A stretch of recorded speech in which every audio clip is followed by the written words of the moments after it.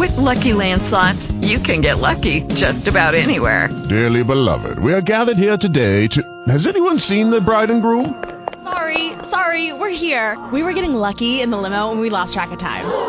No, Lucky Land Casino, with cash prizes that add up quicker than a guest registry. In that case, I pronounce you lucky. Play for free at LuckyLandSlots.com. Daily bonuses are waiting. No purchase necessary. Void where prohibited by law. 18+. Terms and conditions apply. See website for details.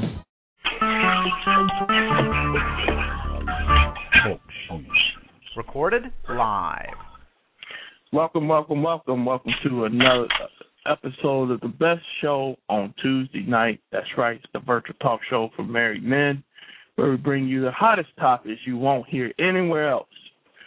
To view any of our previous shows, please go to our website at www.householdstress.com.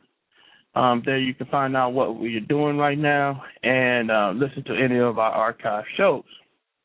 Before we get started this evening, we just need to go over a few rules. No cursing. It's going to be hard tonight, but try not to curse. Respect each other's statements, and it's okay to agree to disagree. Our topic this evening, how did the devil get into my house? How did the devil get into my house? I believe everyone on this call can relate to this question. How did the devil get into my house? Well, I can tell you that he surely likes to visit my house every once in a while. I don't know about you, but he surely likes to ring the doorbell every once in a while. And sometimes I feel that I'm not even safe in my own home. I feel like myself that I'm trying to figure it out. Well, how he got in? How in the world did the devil get in here? What did I run into? And who opened the door and let him in? Because I didn't. But let me tell you why I asked these questions. Because this past weekend I'm coming home, and we had, everything was great. But for some reason I kind of sensed some that the wife wasn't in the greatest mood, by her how she was answering questions, and her tone, et cetera. Then I walked in the house, and it was just like downhill for there. It was just like, every time she's yelling at the kids, they're getting on her nerves. She's just not in the best mood. And I'm like, man, I've been going all week, and I'm coming home to this. How did the devil get into my house? And so it came up with this topic, and I said, I got to ask the guys about this. How did the devil get in that house? Or did the same thing happen to them? And it just happened all weekend. It was like one after another. We have a good moment, and then all of a sudden, bam. It was like he was back again. Like, where did he come from? Here we go again. We laughing, and then end up Sunday night, we didn't even talk to each other. I woke up the next morning, hit the road, and got a bye, but that was it. And then, we figured out, that we were mad at each other. We said some things probably that we didn't like because it was just a little disrespectful. But that was the devil. That wasn't us. So my first question to the panel this evening is basic. How did the devil get into your home? Anybody? Well, I think the devil come in anytime one person, for whatever reason, is having a reaction to whatever, and they are taking it out on everybody in the house. Yes. And that sometimes I can be in the mood, sometimes my wife can be in the mood, sometimes the kids can be in the mood, sometimes all of us can be in a mood. And if you come in the house and we all in the mood, it's easy to tell. And everybody knows the right thing to do. Everybody knows the right thing to say. everybody knows, to forgive and look past, and everybody makes mistakes. But who's gonna put down the sword first? You know what I'm saying? Mm-hmm. Who's gonna stop the engagement first? Well, 9 times out of 10, it has to be us. But it's expected to be us. Yeah, but if we didn't invite him in the house in the first place, how are we always the one got to apologize for what he does in our home? Yeah, but P-Town, going back to your house, what if you didn't invite him, but he sneaks in? And, like in your case, you were leaving, about to get on the road, gone for another week. But could it be that, when you leave your house, the devil comes in your house? Like you're not holding the door for him, but he sees that you're gone, and he sneaks in. He infiltrates. It's not that you invite him in, as you said, but what if he comes in? What if there's a crack in the window, or what if he sneaks in? Because of the fact that if you were sitting there, if you were there, he wouldn't come in because he knows you're there. But because of the fact that he knows you're gone, he sneaks in. What about that?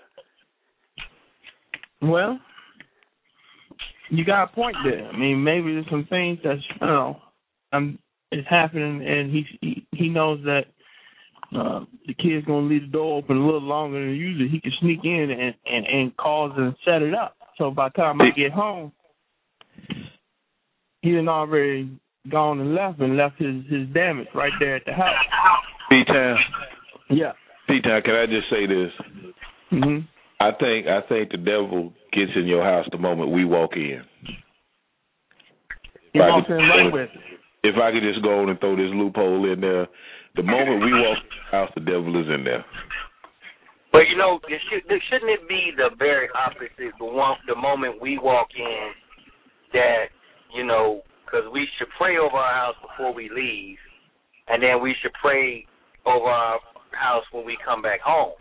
And he pulling the same trick as he did in the beginning of time. He didn't go to Eve when Adam was right there beside her. He went to Eve when Adam was, and it could be argumentative, but as I understand it, ain't no man gonna come up to my woman when I'm standing there beside her. So I don't think the devil would do that while we standing there beside our woman.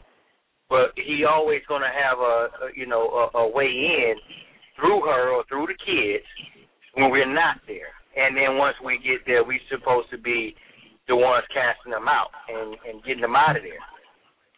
Well, I believe that, but what if, I'm going to take it a little further, what if he already has a room in your house? That he has a key and you don't even know it. And the reason why I say that is, how is your house set up? One of the things that the devil can infiltrate your house is through alcohol. How many people on this phone have beer or liquor in the cabinets of their home? Like, you mean like a bar? Yeah. Yeah, I don't. No, neither do I. Yes, I do.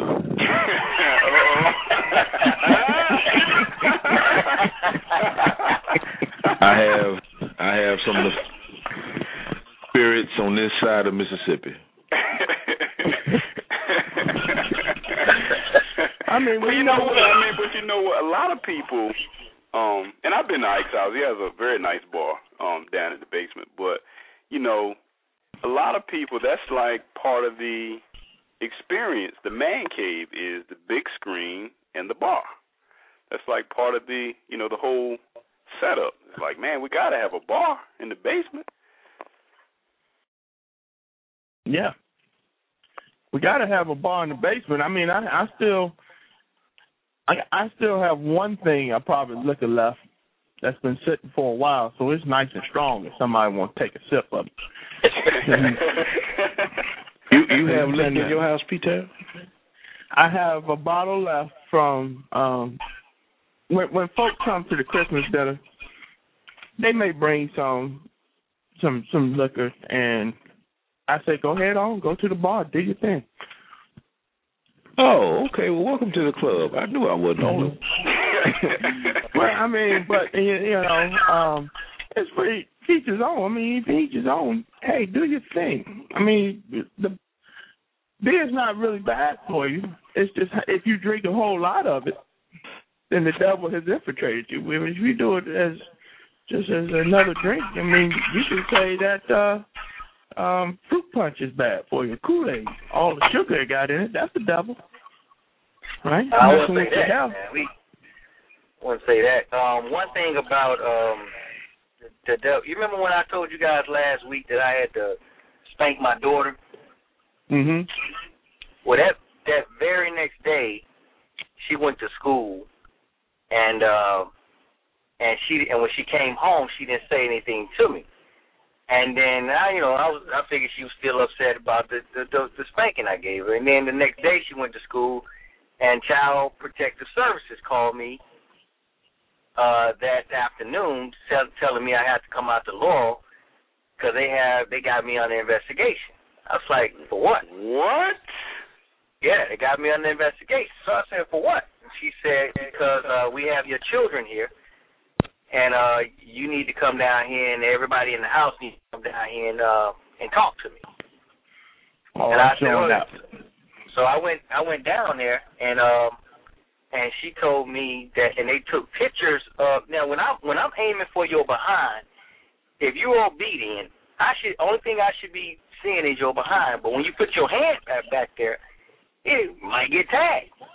Mm-hmm. Well, I'm aiming behind, and you're making me hit your hand and your arm, and I ain't trying to hit that. I'm trying to hit your butt.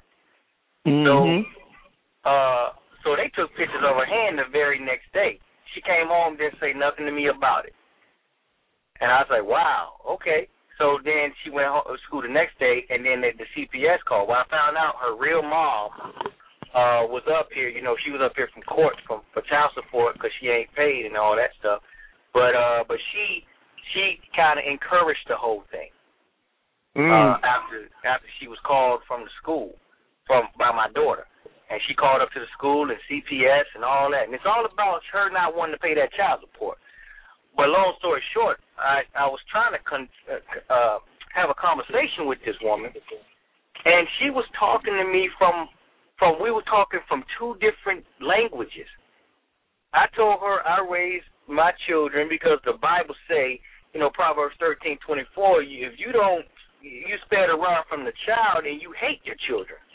And, you need to apply discipline to them through it and to drive sin far from them. So I'm trying to tell her this. She's telling me I'm old-fashioned. She's telling me my kids need to have a voice. She's telling me I need to provide. They got a reason to ask me why if I say something that don't make no sense. They don't get no reason? No, if I say something, you do it. That's how she said, well, you're too rigid, Mr. Smith. You're too this and that, Mr. Smith. She said, well, your children are very well taken care of. They tell me they get to pick steak, lamb, or chicken every night.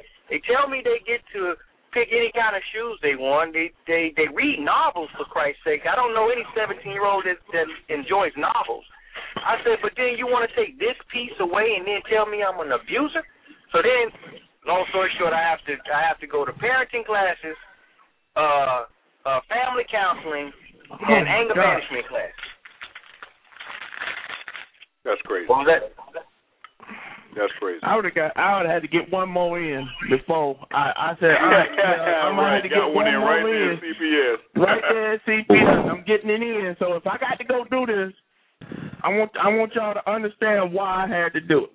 So how you handling that? You got to take all these classes, but she's still under your roof. So how you handling it? Well, the biggest punishment, because I was asking her, I said, since y'all all in my house, I guess I got to get permission from y'all how to punish my kids. So she said, well, what do you have in mind? I was saying I had in mind get them the peanut butter and jelly sandwich without the jelly on some taro bread. Or I can feed them oodles and noodles all week for 60 days the same time I'm up under this time frame. Or I can give them some chicken hot dog that bust when you bought them. So I got all kind of ideas. She said, no, that's considered retaliation. I said, well, how do you guys say I should discipline? She said, that's why you're going to parenting class. But you can hit them without making any bruises. I said, then I'm tickling them. I said, okay. So I asked my wife. I asked my wife, I said, look, they try to take control from our house, and I need some wisdom here because I'm too out of control right now in my thoughts. I mean, I'm very in control when I knew exactly what I was doing when I was trying to hit her behind. But my wife said, you know what, give them what they hate the most because they showed me a piece of paper that I had when I got custody. They said I can't spank the kids because they went through so much with their mom. But I thought it was a time limit on it, and she said it wasn't. And the mother brought it to their attention that I shouldn't be doing it so I could actually get in trouble. And so my wife said the best thing to do is follow the whole court order completely. Let them go down there with their mom because she ain't got no place to stay. She live in the rooming house. She don't have and they don't like going down there for the summer because they don't never have no food. She said we'll send them down there on the summer. They graduate, they get out of school Saturday or this Friday. Let's take them down to Georgia. So when you go down there to be on TV next week, just leave them down there when we come back. And that's exactly, and we ain't even told them. So that's the punishment. Yeah, I'm sorry to hear that.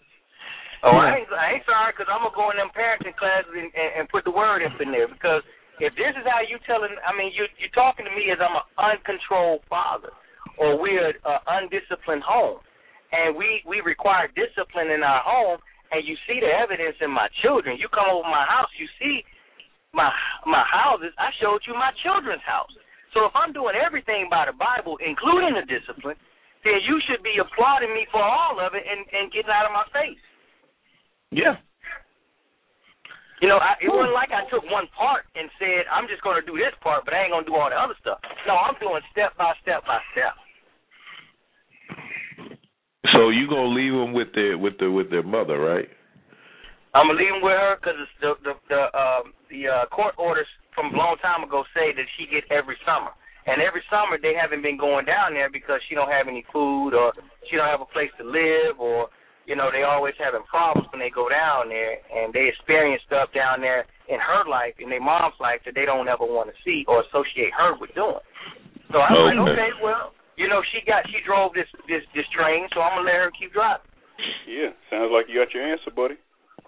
Oh, yeah. And then when she get ready to turn 18, how many more months? No, my son is turning 18 next month, and he said, "Well, Dad, why am I in trouble? Why am I in trouble?" I said, "You knew about what happened at school, and you came home and didn't say nothing either." When the daughter? When the daughter thing? I couldn't hear what you say. When does the daughter turn 18? Oh, in 3 more years. 3 more years? You need to go and tell them now. You either get a full scholarship, military, or you go on out buy you a train ticket, wherever you want to go. Oh, I told her that when she was 3, so she already knows. Okay. Yeah. Since you want to go on and play that game, 3 more years, you just got to come up with a way with you and the wife to deal with it. But, yeah. Oh, yeah. Countdown. Oh, yeah. But see, the devil, I'm saying, came in our house through my ex. Kids. Oh, or through the kids. Yeah, through the kids with the ex. They using the ex when she didn't agree with me spanking her behind. She called her mama like she was telling on me or something. Yes, I was going to talk about that, but if y'all want to talk about it now, let's just keep on going with it. Does the devil come through the house through the exes? I believe we have some ex. Some folks that are on the second marriages right now. Is the ex-wife the devil in their house? Oh, yes, sir. Explain. Keep moving on. Let's move on. Let's keep it going. Because I have no idea. No, she did that to my mother, too. She had my CPS to come to my mother's house because my mom spanked my daughter a long time ago, a little while ago, and she called on my mom. And the ex is always, it's like a envious thing.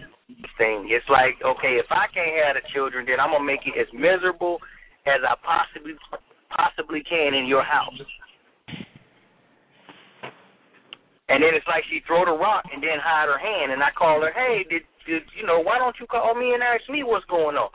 Oh, I didn't say nothing, And I'm like, wow, I can't even believe you backed out on your kids. You know, that's cool. But wasn't she the devil before she was the ex? Not when I was screwing her, but. Are you sure about that? Well, it was camouflage. You know, it's always camouflage when you with women. You know, when you with a woman, then you know other people can tell you more about them than you can remember, because the only time you associating with her is when you know doing your thing with her, but you can't see a lot of the stuff until later on.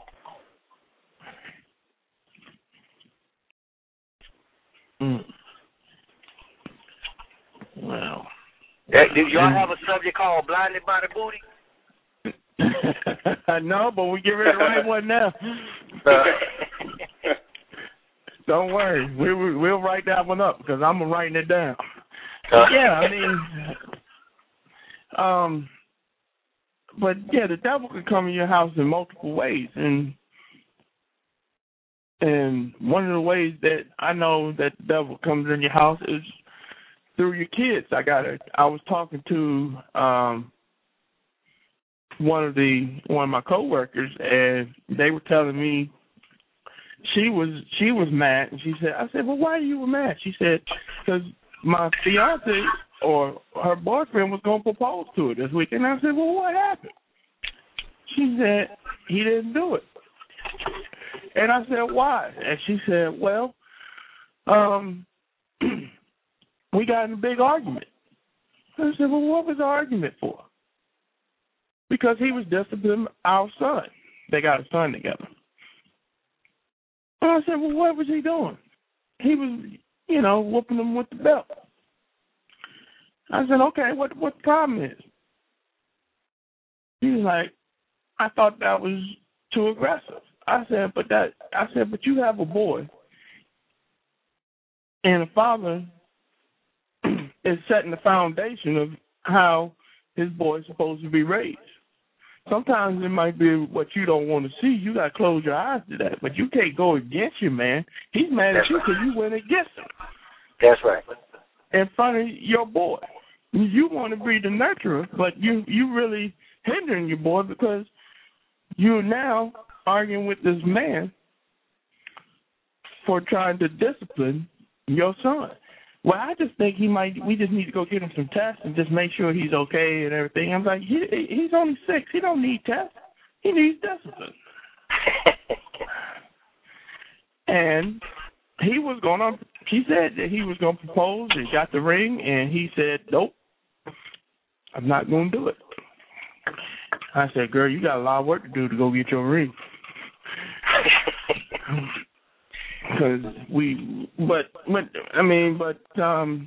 the wife, does the wife get involved into your situation where maybe she should not try to get involved? Always. Explain. Now I get somebody else a chance to talk. Yeah, cause, with me, I know one of the most common things with me is when we're driving, because me and my wife drive into work together and drive away, leave work together. Let's say somebody do something wrong, my wife will reach over and blow the horn. I'm driving. She'll reach over, blow the horn, and shout something out. And, I had to say, wait a minute. No, not your wife. Yeah. And I'm like, wait a minute. If something go down, I'm the one that's got to handle this. I'm just trying to the house. Don't write a check now that I got in cash. You're in my driveway. You are in my driveway, in my car right now. That's what the argument was with me and my wife. I'm sitting at the light, and I'm in the left lane, but they had to turn the lanes over here on this other side. So they turning, and I see this car coming fast, coming up out my rearview mirror. Ours turned green. So what I did is I tilted the wheel to the left a little bit to make sure this guy knows he needs to stop. Because if not, he going to just tear my whole back off. And she grabs the wheel. or she reaches to grab the wheel, and I could see her hand like going towards the wheel. And so I said, well, what'd you do that for? And then that scares me. She's like, well, you were right, get ready. I said, I've seen everything that's going on. I'm the driver here. I'm running this show. I said, you can see this car over here. You didn't to say the that, left. did you? Yes, I did. Oh, no. And so she went on the defense and said something back. And then I fired off something. And next thing you know, she said something back. So I said, you know what? Just leave me alone. And that was it. That was it. I mean, that's your fault. She never realized that, listen, it's my job as the captain of this ship, driving this car to make sure everybody's safe. I don't need you to look out for me. I need you to look out for everybody in the back and around me. Other than that, I'm handling this part right here. And for you to put your hand close to the wheel, now I'm already focused on this other thing over here. Now I got to focus on what you're going to do and your reactions based off. So, because if she pulled the wheel and I'm pulling it to the left, she pulled it to the right, now we got a wreck. Everybody hurt in the car. But that's your fault. You told her that I'm running the show here. No, I am. I'm driving. I'm the driver. Listen, there can't be two drivers in the car. Darn it, it cannot be two drivers in the car. Now, everybody know the devil's in the car because their wife is always the backseat driver. And sometimes when you cross that threshold where you're now dealing with the wheel, it gets, hey, I gotta take a stand.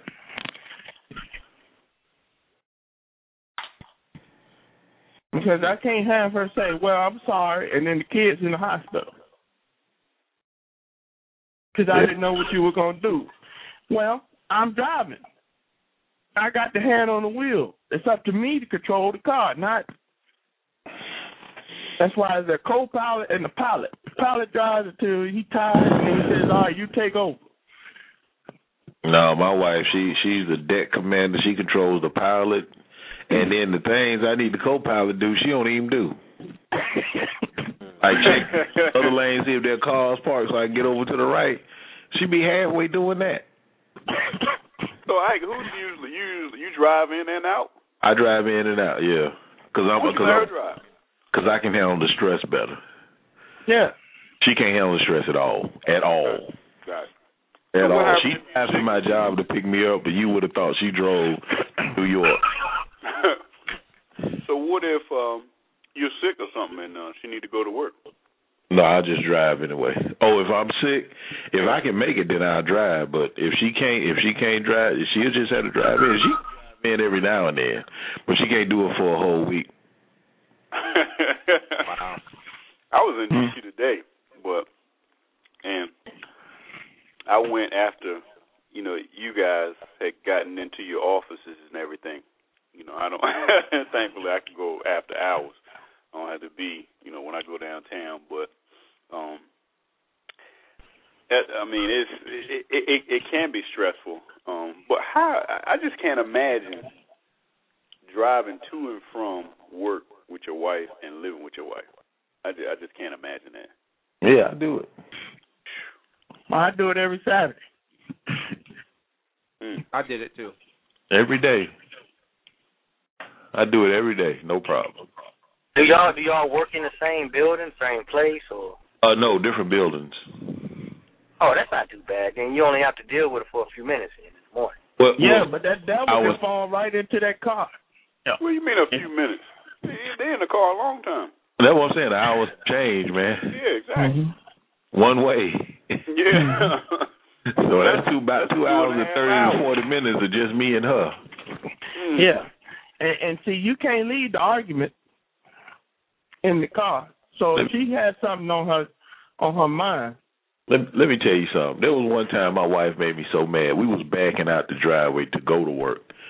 My wife made me so mad that I didn't even make it. I turned the car around, drove all the way back home. She was late for work. and I told her just drive to work, just stay the H away from me, and I stayed home. It was about cutting the grass. She saw the grass. Now, see, that was the devil right there. She saw the grass in the headlights as we was backing out. She saw that. She said, and if there's one thing I hate when my wife complains about something that I can't fix right then and there. Hey, Ike. Yeah. You know something? Yeah, talk to me. It's funny. We've been on the phone too long. Oh, talk to me, because I go through it. I remember when that happened. Oh, okay, yeah. Yeah, that's real. We know it's real. We was on the phone probably the day it happened. It was close to a Tuesday. I remember you telling me that. It might have been a Tuesday. It might have been. Me, I was driving back home. She was cussing me up and down. I didn't care. And I'm getting out this car. You going by yourself. I said, this right here, I'm not sitting in the car with you. It's a wrap. Man, that devil will follow us anywhere. But the biggest problem I have when my wife or my friends' wives, they always have a problem, and then when you give them a solution to the problem, it's always another problem with that solution. And I'm asking, well, do you want it fixed or do you want to just bark at me? Because if you want it fixed, then I'm trying to resolve it, but it sounds like you just want to argue. And then she said, one time she just said, I just wanted you to listen to me. But then it just turned into like, okay, I'm listening, and then she ended up asking me questions. And I'm like, well, I mean, I had a question about 20 minutes ago, and it's going to solve your answer for this question that you got right now, but I don't feel like going back that far because we're going to have to talk another 40 minutes because I got to address all those other things you said. So it's like if they don't know if my wife, because I always get it from the beginning, am I listening or am I resolving the problem? Because if you're asking me how to resolve a problem, I'm going to resolve it, and I don't want to hear you complain about how I resolve it. But that's the problem. The devil makes them complain anyway. Absolutely. Because I learned just not to even try to solve it, period. Even if she asks me for a solution, I wait. I wait and let her figure it out for a minute. And then if she can't come to something, then I would just make a suggestion. And even then, really the real suggestion. You're going to shoot it down anyway. Because she ain't going to follow the instructions to the letter anyway. Yeah, that's good to not offer a quote-unquote solution, but to offer a suggestion. Yeah. And it's sort of take it or leave it. Yeah, exactly. Hey, but that suggestion, they'll have 10 questions about that suggestion that you asked. That's fine. They can ask. They already think we dumb anyway, so just play stupid. But if she really wants you to solve it, then, and then, you can hit in the head with that disclaimer, like my man just said, like, look, if you want me to solve it, then let me solve it and don't ask when it's going to get done. Just let me take care of it. If you can do that, then I'll handle it. But if you want to know how, when, and what time, and who, and all that, I said, no, I'm not doing it. Yeah, because then they want to change how you want to do things. Oh, absolutely. Let me tell you something. My wife was listening at the beginning of this call, and she started typing me an email of what I should say. I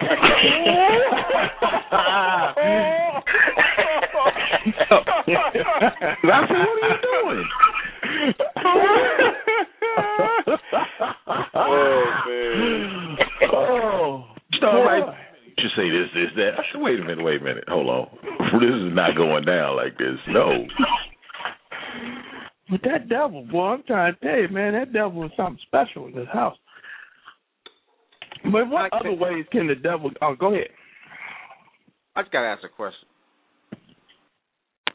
And don't take this the wrong way, but I know what the topic is tonight, how the devil get in my house. But when we say that, there used to be something, who was Flip Wilson? The devil made me do it. Yeah. Somebody remember that? When we say that, like, all these things that we're talking about, like, the devil's got his hand in it, But when we say that concerning our wife, is that giving her an out when we blame it on the devil? No, I blame her. I mean, can it just be her? Yeah, I blame her. It can be just her. Yeah, I blame her. I mean, I blame her for allowing it to come in, by not, keeping control of her emotions and not thinking rationally. But, that's why women need us. I know y'all think y'all don't, but trust me, you all do. You're irrational, you're very emotional, and most of the times you make a decision based on emotions. Sure. Most of the times your emotions overrule your intuition. That's true. I mean, we think by logic, so sometimes, hey, it's not logical to do it that way. This is how women think. You can tell a woman, say, listen, whatever you do, don't say nothing about my mama's pinky toes. You say something about my mama's pinky toes, I'm gonna knock you in your face. And what's she gonna do? Talk about your mama's pinky toe. That's how they do. That's how they think. Right there. Then when you hit them, say that, and then when you hit them, now I'm not condoning hitting women, but just think about it. If you hit them, the first thing is, why you hit me? But that goes back to just how you don't have to hit them because, women will fire off. I say women like Mayweather, they'll hit you so quick about 3, 4, 5 times before you even get your guard up. Oh, yeah. And then when you come with the George Foreman boom, yeah, and not hitting, but it's even verbally just come back at them. Then now they hurt. You disrespecting me, and I'm like, it's the way you communicate with each other. The devil comes through just how the words come out of your mouth. Yeah. Hey, check this out. I was on the phone with my mom last week, right? Last weekend. And her and her new husband, having problems or whatever. They've been married for about 2 years. And he told me from the beginning that he said your mama can do any and everything to me as long as she never called me the MF word. Oh, damn. And he said that in front of her, and I looked at him. This was 3 years ago. Oh, I no. looked at him. I said, "Dude, why did you tell me that in front of her?" He said, "Why did you give the kryptonite out?" He gave her the kryptonite. That's it. Yeah. And then of course, at that time she was still trying to be married. She was like, "Oh, baby, I would never say that. I don't even speak that way." Man. Now, last week they upset with one another. And they just came back from a trip, and something happened at the airport. And she said, "Let me tell you what this MF did." Man, she was talking to me, and he jumps on the phone, and he says, "You black B." Oh, no. And they yelling and fussing and cussing each other out, and then after about 4 hours of that, I was just on the phone because I say so I'm just 4 gonna stay on. hours, you just listening to it?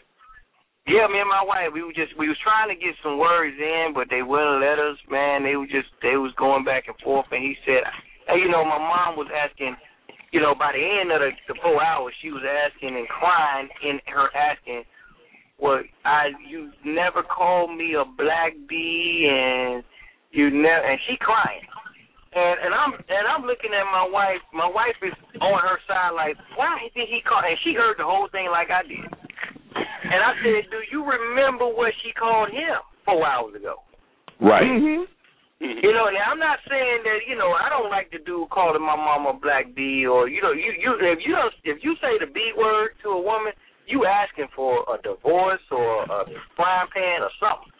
But he said it because he said 4 years ago never to say these words to me, and she said she would never, but she knew what button to push on him. Now, I don't like the dude, and especially since he called my mama what he called her, but, did she deserve it? And I'm asking my wife, my wife was like, I can't believe you on his side. I said, I'm not taking sides, but the woman knew for the last 4 years what not to say. The man said exactly what not to say. Oh, as long as she don't do this, we good. And then when she does it and all hell break loose, now everybody like, why is he overreacting? Exactly. Yeah. And it's like, didn't y'all hear the first opening statement? Right.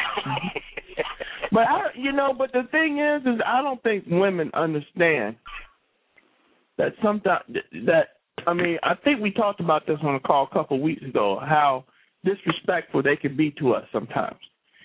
Yeah. And as men, we're not equipped to take disrespect very well. And if you was another man, sometimes it's going to get to the point where you're going to be enough talking.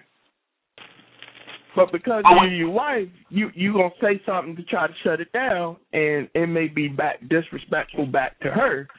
But it's hard for a man to say, you know what, that is disrespectful to me, and I wish you would never say that to me. We just not built that way. No, we're not. And if we do say that to them, they start hitting with the more punches, gut punches. Yeah. But worst is if a woman disrespects you in front of another man. That's like the worst thing ever. And I've seen it plenty of times. See dudes at the movies carrying the nachos and the chip. The wife's like, sit right here, and all this. And you look at the dude, he just, okay, all right, cool. It's like, dang, man, she fooling him. See, my wife tries something like that. I go to another movie. I say, you holler. Well, you talk about the, how did the devil get in my house? And is it possible, that the in-laws or the parents can cause the devil to get in your house? Oh, yeah. Oh, yeah. Yes, sir. A generational gap. A lot of it is learned. It's lessons learned from watching their mom and father that they bring into this. Man, my mama's supposed to be coming up here next week, right? She's supposed to be coming back with us when we leave Georgia, right?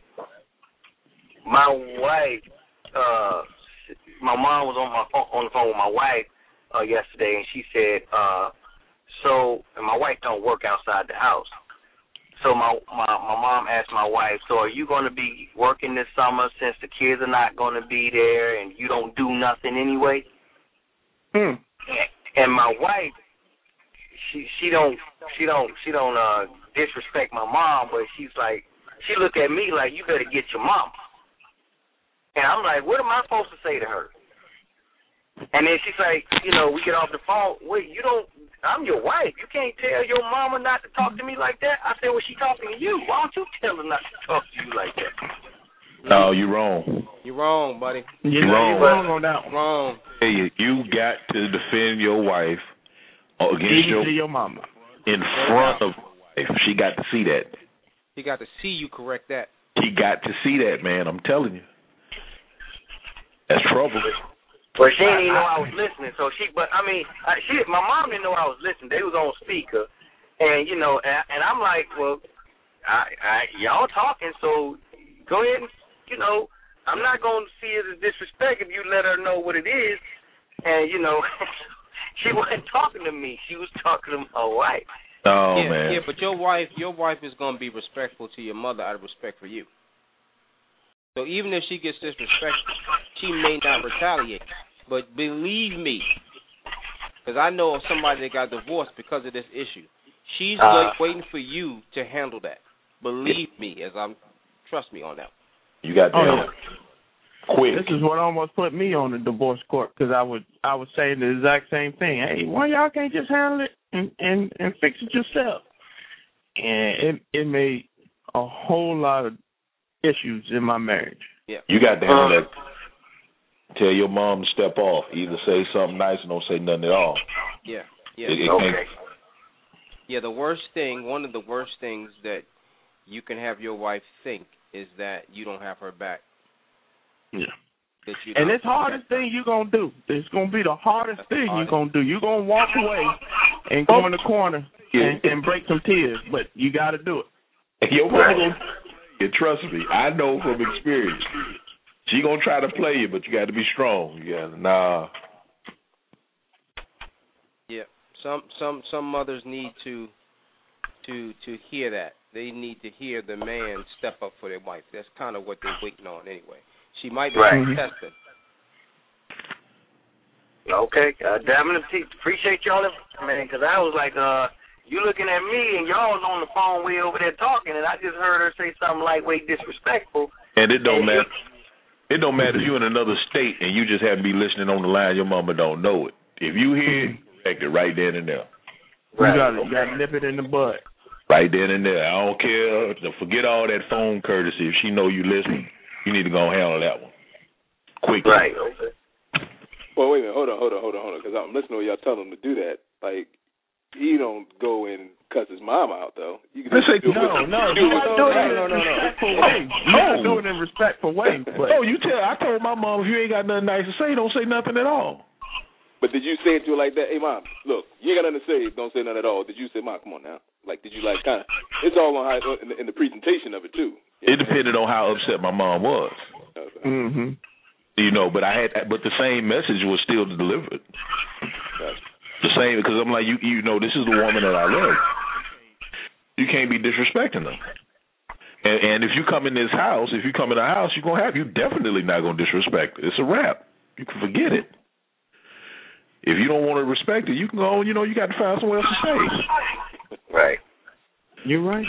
And it's the hardest thing. I swear, it's the hardest thing. You gotta do it. Yeah, you got to. Mhm. No doubt.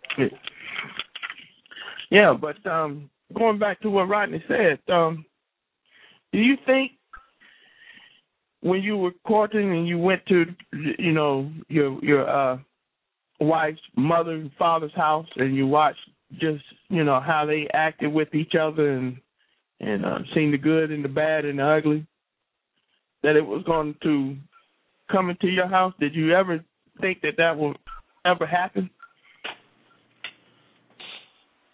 Or did you ever see some things to be like, you're doing the same thing your mom did? I didn't. I'm talking about my ex-wife now. Because my current wife, her mother passed away early on. Yeah, my ex-wife, the kind of crap her mom was doing and the way her mom was living, I was like, nah, that ain't going to happen. Lo and behold, history repeated itself.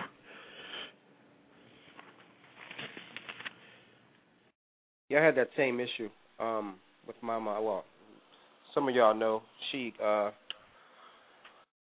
of went to the left really bad when I was getting married to my new wife and said some things that were inappropriate. And, I spoke to my father and told him to get his wife in order. Because he didn't, he knew things were going wrong, but he never stepped in. And I went to the man of the house, and ever since then, we've been married going on 7 years, and my wife and my mom have probably said 2 or 3 sentences to each other since then. And I haven't, got in the middle of it because, at some point my mom is going to have to make that right, and she hasn't made it right as of yet. But I had to take I had to take the side of my wife at that point.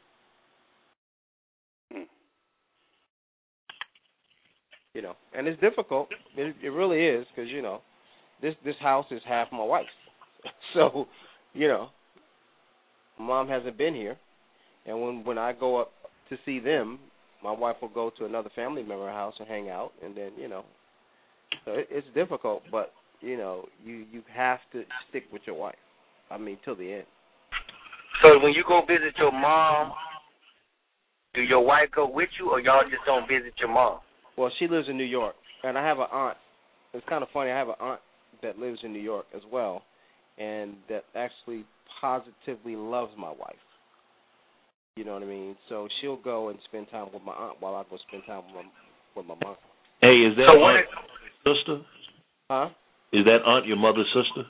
No, my father's sister. Okay. So is that showing your mom a united front when you're not with your wife when you come to visit her?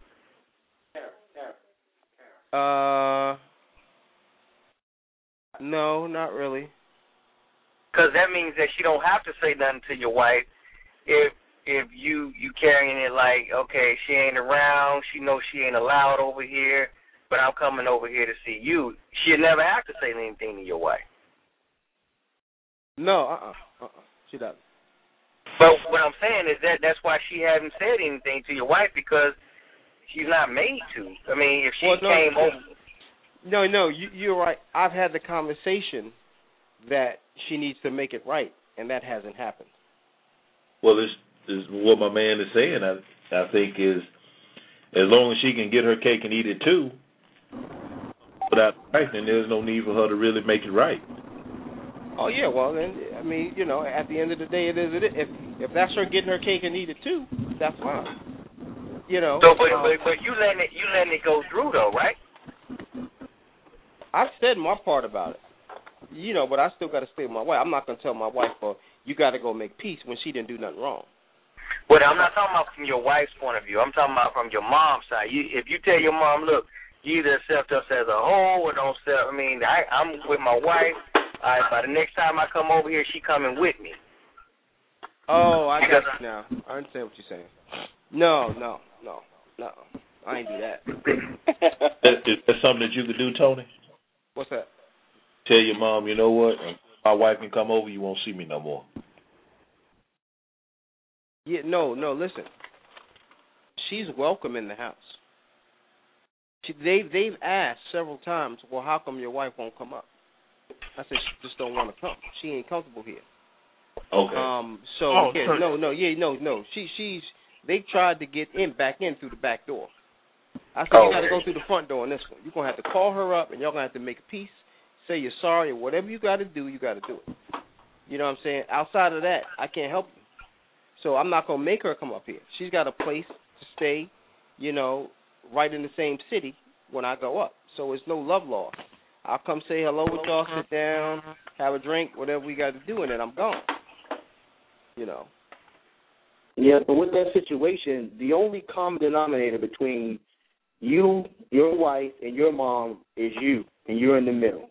Yep. Now, I understand that you may not be a confrontational type brother, which is cool, but you are the one that know both of those women better than any other man on the earth.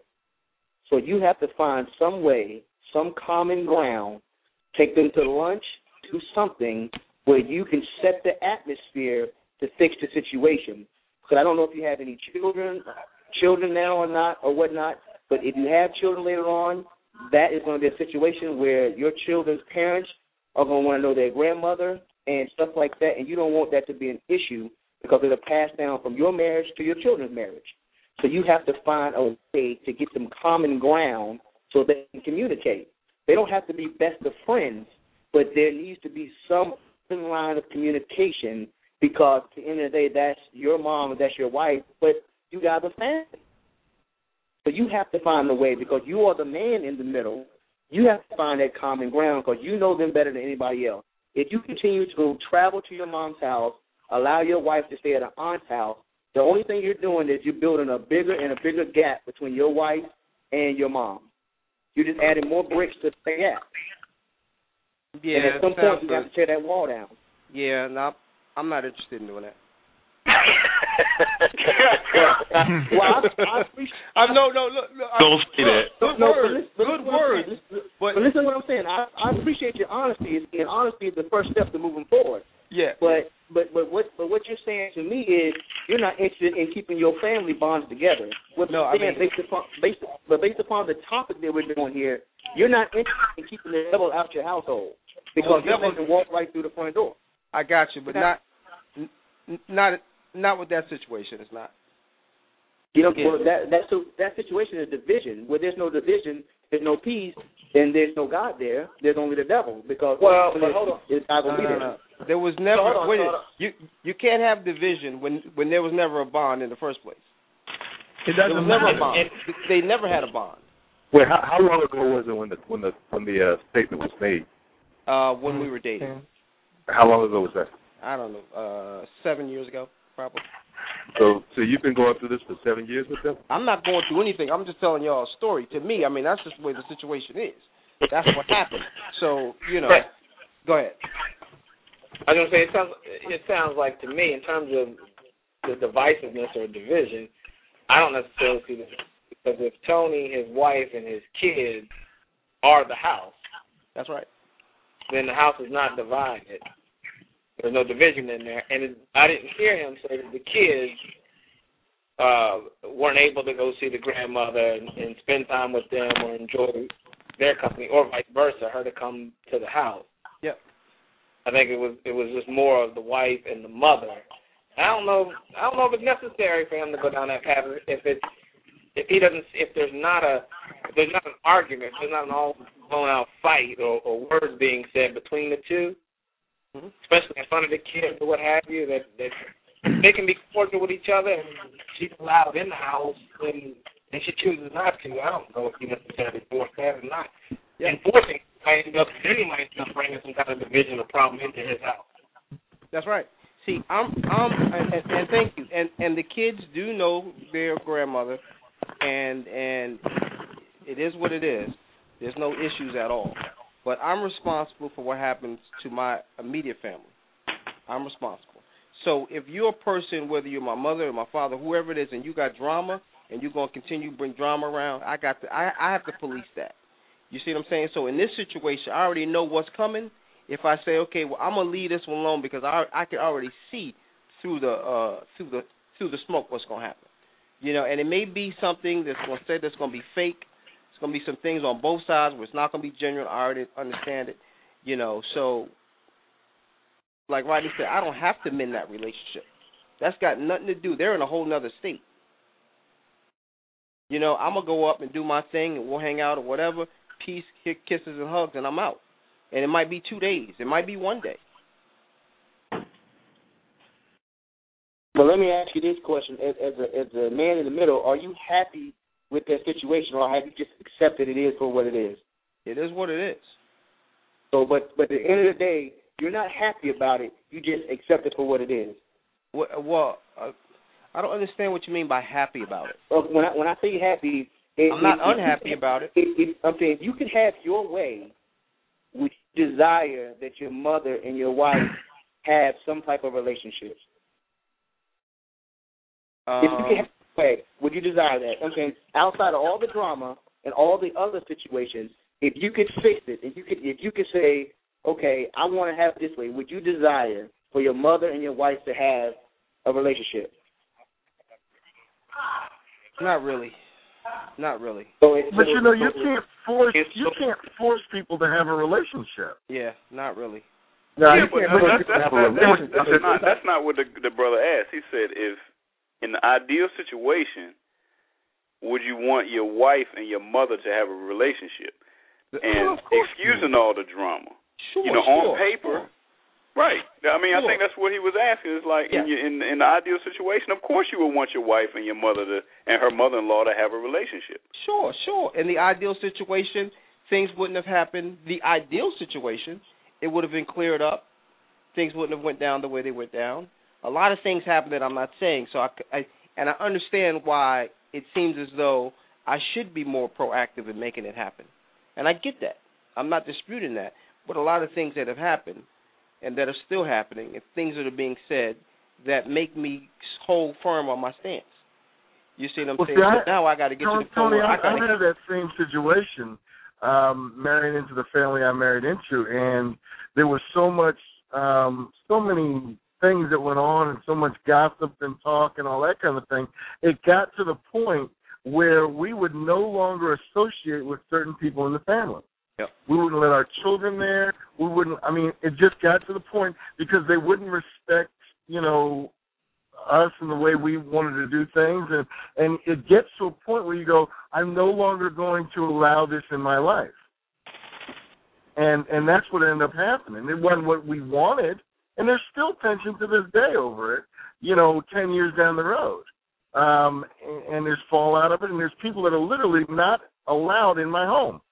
Mm. Okay, and it's that way. It's sad, but you can forgive people. Sure. But, you cannot have a relationship. If somebody has hurt you and they don't step up to the plate, you don't have the possibility of having a relationship. Yeah. Because they feel that they're justified in hurting you, and they can continue to hurt you at any point they want. Sooner or later, you have to draw a boundary and say, I no longer will allow this to happen. Yeah. If the other person, does not, if they don't feel because they've hurt you that they need to step up and say, I shouldn't have done this, I'm sorry, will you forgive me? Now you have the ability to develop a new relationship. But until that happens, you can't. You can't. And why would you? For the sake of saying, oh, yeah, that's my parents, that's my aunt, that's my uncle. But No. that's not a relationship. That's not a relationship. That's nonsense. Okay? If you don't resolve the conflict, you can smile in each other's faces as much as you want, but, it's seething right under the surface, and anybody that's around you can feel it. Sure. And why would you put your spouse in that situation? I wouldn't. As a matter of fact, my wife she made a decision. She said, we are no longer going to associate with this part of my family. And I said, honey, I'm a big boy. I can do it. She said, no, I'm no longer going to allow this to happen. This was after years and years of trying to make it right. And finally, she said, we're not going to do it. Because if they disrespect you, they disrespect me, and I'm not going to have it. Wow. And how did that make you feel? How did that make you feel? I didn't want her to do that. But how did it make you feel? I knew how important her family was, but then I understood that our relationship came first, and she was going to protect me. And it made me feel and understand that it made us closer. Even though they tried to tear us apart, it actually made us closer. Mm-hmm. Okay? Yeah, y'all were because united front. Y'all were united front, standing together. Yeah, that's right. She chose me as her husband. Okay, and she looked at that, and cut up aunts and uncles and sisters. This was a bad situation, and to God be the glory. Most of it was resolved about a week before Thanksgiving last year, and this was after 9 years of just craziness. And about 3 years ago, my wife said no more, and the culprit actually called my wife and said, and these are supposedly Christian folks, and they said, I can't sleep. God is just beating me up. Is it possible I can talk to your husband? Wow. Okay, and then Glenn came to me and said, and I'm talking about, if I told you some of the vile stuff that went on, I have a very, very, very, God has shown me forgiveness through my wife, because I'm like this, okay? I will break my foot off and twist it, okay? Because I don't need you. This is how I grew up. You ain't going to punk me, okay? And it's still, it's hard for me. And my wife is so forgiving, and I want to jump up and beat somebody up. Mm-hmm. Now, Andrew. You heard, yeah. Now, Andrew, just to before you go too far, that would have never happened had your wife not stepped in and said enough is enough. That would have never happened. You would have been dealing with the drama. The devil would have been in that situation the whole time. That's Somebody exactly had to step right. in. It would have never gotten to the point. And she called up. If Glenn had not said, I'm not going to allow my husband to have to put up with this, I would have never said it. Yeah. Okay, and out of respect for my wife, I would have gone. We would have done the thing. I wouldn't have said anything. I would have sat in my corner. I'd have been on my laptop, whatever it was. I'm a big boy. Okay, when I was introduced to her and I already knew her and the gospel was already, when Glenn and I got engaged, the girl shook my hand and then wiped it off on her leg. I said, "Did you get it all off?"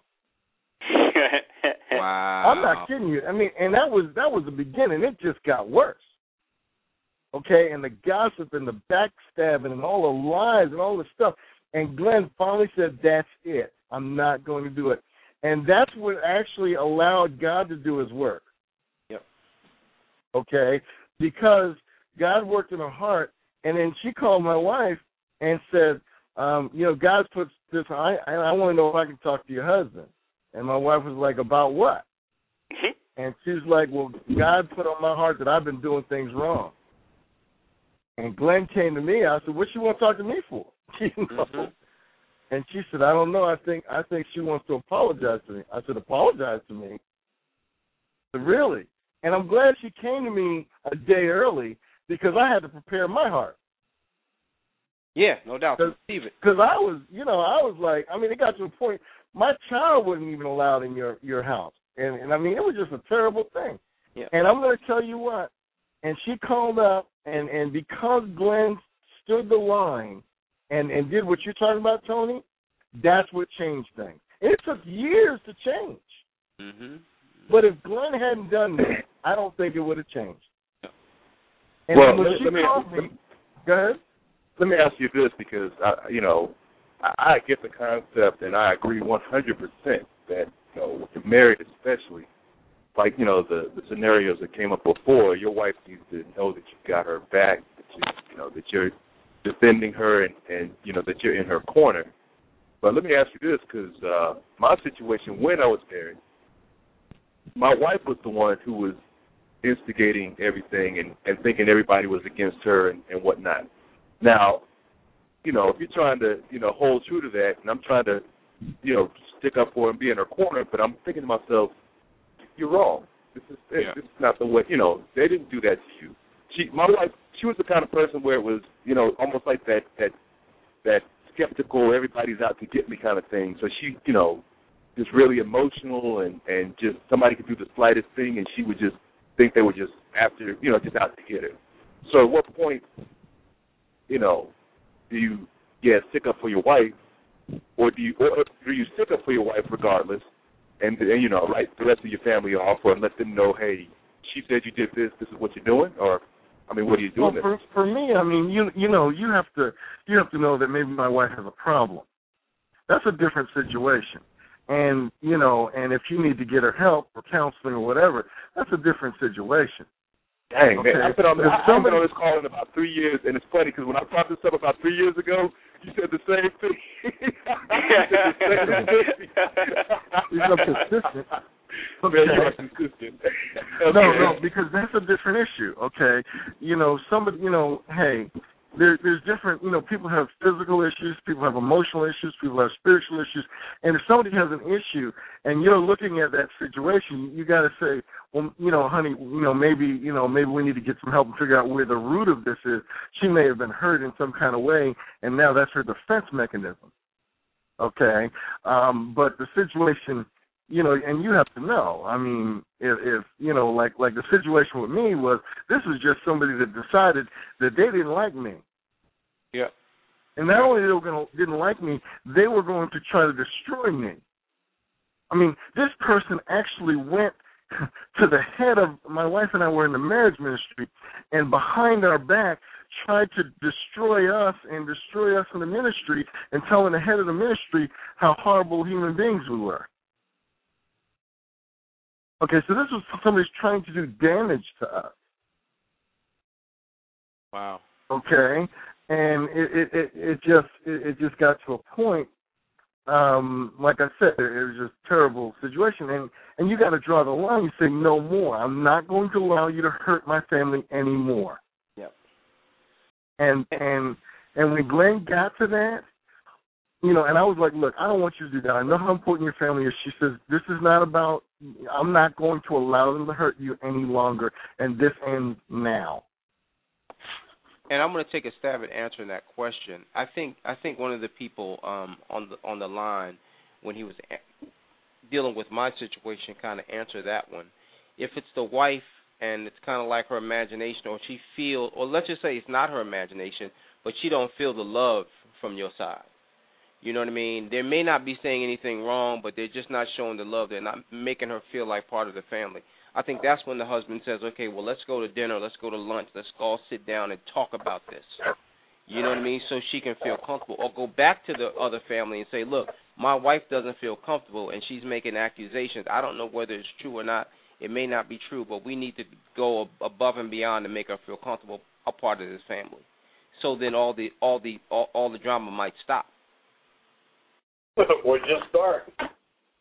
Yeah, it could, but I believe that there's going to be no resolution without some type of confrontation, whether it be good confrontation or bad confrontation. But every problem deserves an opportunity to receive a solution, and that only can take place if you confront the problem head on. Yeah. And I do believe it's all about setting the proper atmosphere. Maybe Thanksgiving dinner ain't the time, Christmas dinner ain't the time, Sunday at church may not be the time, but you have to find the time that's a good time where there's not a lot of drama going on, where people can get together and have an open floor discussion and give everybody space and time to speak their opinion. So a lot of times conflicts happen and problems happen because somebody feels like they didn't get to voice their opinion. Everybody should be able to get to voice their opinion, and then at that point, if everybody are adults, there should be some type of solution that can be reached. If everybody is coming to the table open-minded as adults. So you think like at the repast after the funeral is not a good time? The repast after the funeral is not a good time. And I think a lot of times, that is a good time. That's a good time. I couldn't think of a better time. Like the girlfriend singing at your funeral. I mean, the brother actually brought up a good point, because that was kind of what I was thinking. Because if you look back on the story you told last week about, I think it was your uncle passing. Yep. And how you sort of took some steps at that time to quote unquote get the devil out of your house. There was a change in what you did after that funeral. Am I correct? Yes. Mm-hmm. So, going back to what the brother said at the repast at the funeral, maybe the repast is like, I'm going to need to talk to you. We don't have the time, right now at this moment, of course. But, just to make that connection, that may be where the connection, would be made, because unfortunately, funerals bring people together, because when we see our loved ones sitting in the box, it's just like, life is too short for all the drama, and people's hearts are softened, to some of the issues that have been in the past, and it's a great opportunity to reconnect and, say, hey, let's talk, let's do coffee, let's have lunch. And then, you open it up, and then, just like your story, you told last week, T-Hawk, about how that moment was, it was so much that came out of you after your uncle's funeral, and how you've interacted with your mother and the things that you've done, even with household stress, So I just think it was a great point that the brother made about the repast at the funeral, because that's the exact point that I was thinking, is that unfortunately somebody has to die, for us to come together. Go ahead. Emotions are high. Everybody's there, and you're all mourning something. Right. You know what I mean? So at this point now we need to, before it's one of us in the box, we need to sit down and, and try to fix this thing. Exactly. Yeah. Exactly. Because, I always say that, I don't want, my lack of, or me just living in my silo, or just cutting people off. I'm not saying that's what you're doing, but I'm just saying that I wouldn't want that, to prevent me from getting in the pearly gates, for my issue or my gripe with a loved one. It's like I need to at least make the attempt to try to fix it, and granted, some people are just not there. Some people are not, going to reciprocate. That's okay. Yeah. But, the attempt, at least, the attempt needs to be made, because, like you said, it could be a point where you stand at the pearly gates and, guys like, well, what about your loved one that you've been beefing with for 15 years? What about that? Say again? Be like, what about that repass, Rodney? I gave you a chance. Right. You were standing right next to the salmon and rice, Rodney. You should have fixed it. That's right. Yeah, but God puts you in places for a reason. So if he sometimes when folks get together, that's the reason why he gets you all together, so you can fix your issues. Well, and I think, yeah. And I think, but it still takes two people to fix the issue. You can't, one side, if the other side doesn't want to fix it, you can't fix it. You can't. Yeah, but it takes one person to say hello. That's right. Yeah, but you can say hello but so many times. You can reach out but so many times, and if the other one continues to rebuff it, at some point you got to say, well, you know what? Hey, you got the number. You want to do it? You reach out. I mean, you can only say, hey, I'm so and so, but so many times. Yeah, how many times? That's the problem. That's the limit. That's where the conviction comes in at. Right. When you want to stop, you be like, you know what? We've been doing this since boxers first came in style. Now they're back. She's still acting crazy. And then when you pause, you be like, I've done my job. Then spirit activate a little bit. Be like, try another time. Like, oh God, I can't do this no more. But you got to all remember that even Jesus, he said, I can't spare everybody. Nope. But he said, either you're against me or you're with me. One of the things that really works well for me is writing a letter and actually putting down the feelings, on paper. So that way, you can get everything that you really want to, put down and out. Without you get into a confrontation and you start down one way and all of a sudden it blows up and all kind of crazy stuff like that, and it doesn't get resolved. And for me, putting it down and saying, okay, these are the things, and I'd like to get this resolved. I'm open if you are. Here's my number. Kind of thing like that. Then you can at least talk about the issues without so confrontationally, because a lot of times people don't do confrontations real well. Right. Mm-hmm. And sometimes people get drama, man.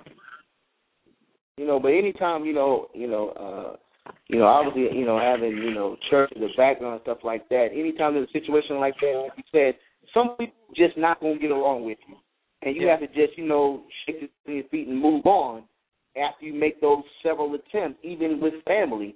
But like you were saying that, that the Lord had moved on that young lady's heart and her mind, and she didn't have any peace.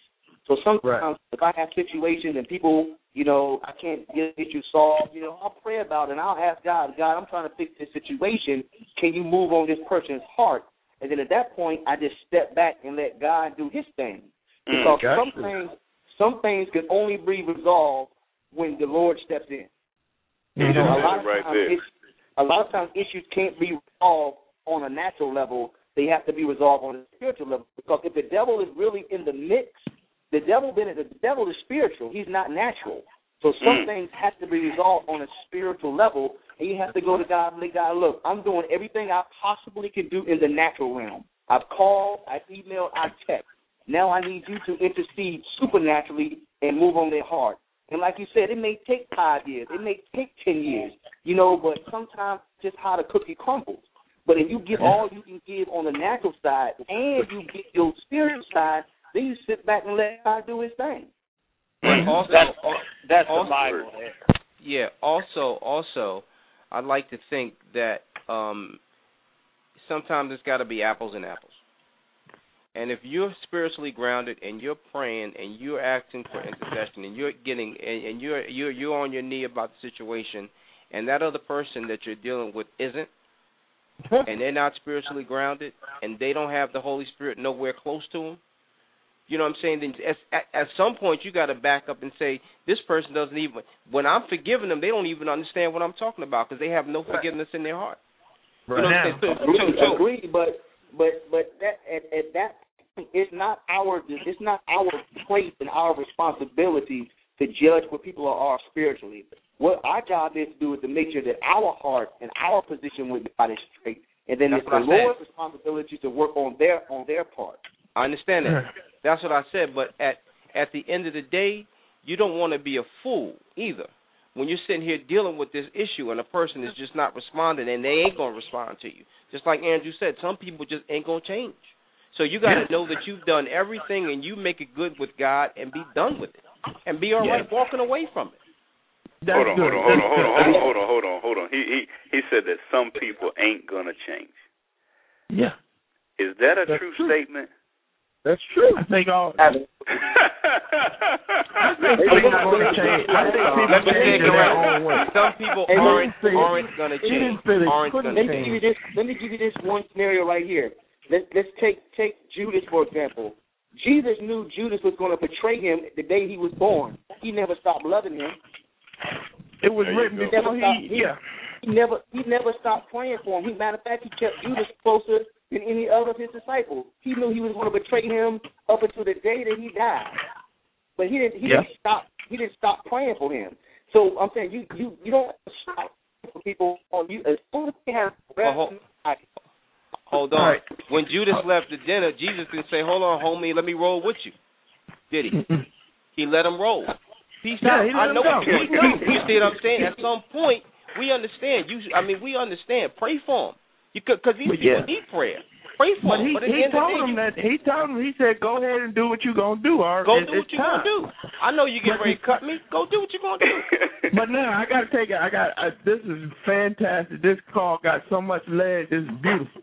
No, hold on, Mr. Hose. I gotta go back to the point, and I don't want the point to be missed that I wasn't talking about aren't or ain't. I was just talking about the fact that the statement was made that some people aren't going to change. And I know that all of you are changed individuals.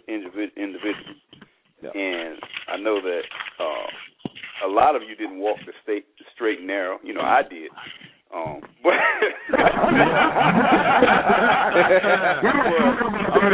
real talk, fellas, is that, if God can change you, why couldn't God change the person that you're like, well, some people ain't never going to change? If the brother was talking about, praying and without ceasing, and it may not be tomorrow. It may not be next year. It may not be, you may not ever see it. You may be in the box and gone before they change, but I don't think we should just go ahead and make a bold statement. That's not a declarative. You're making a declarative statement that person will never change.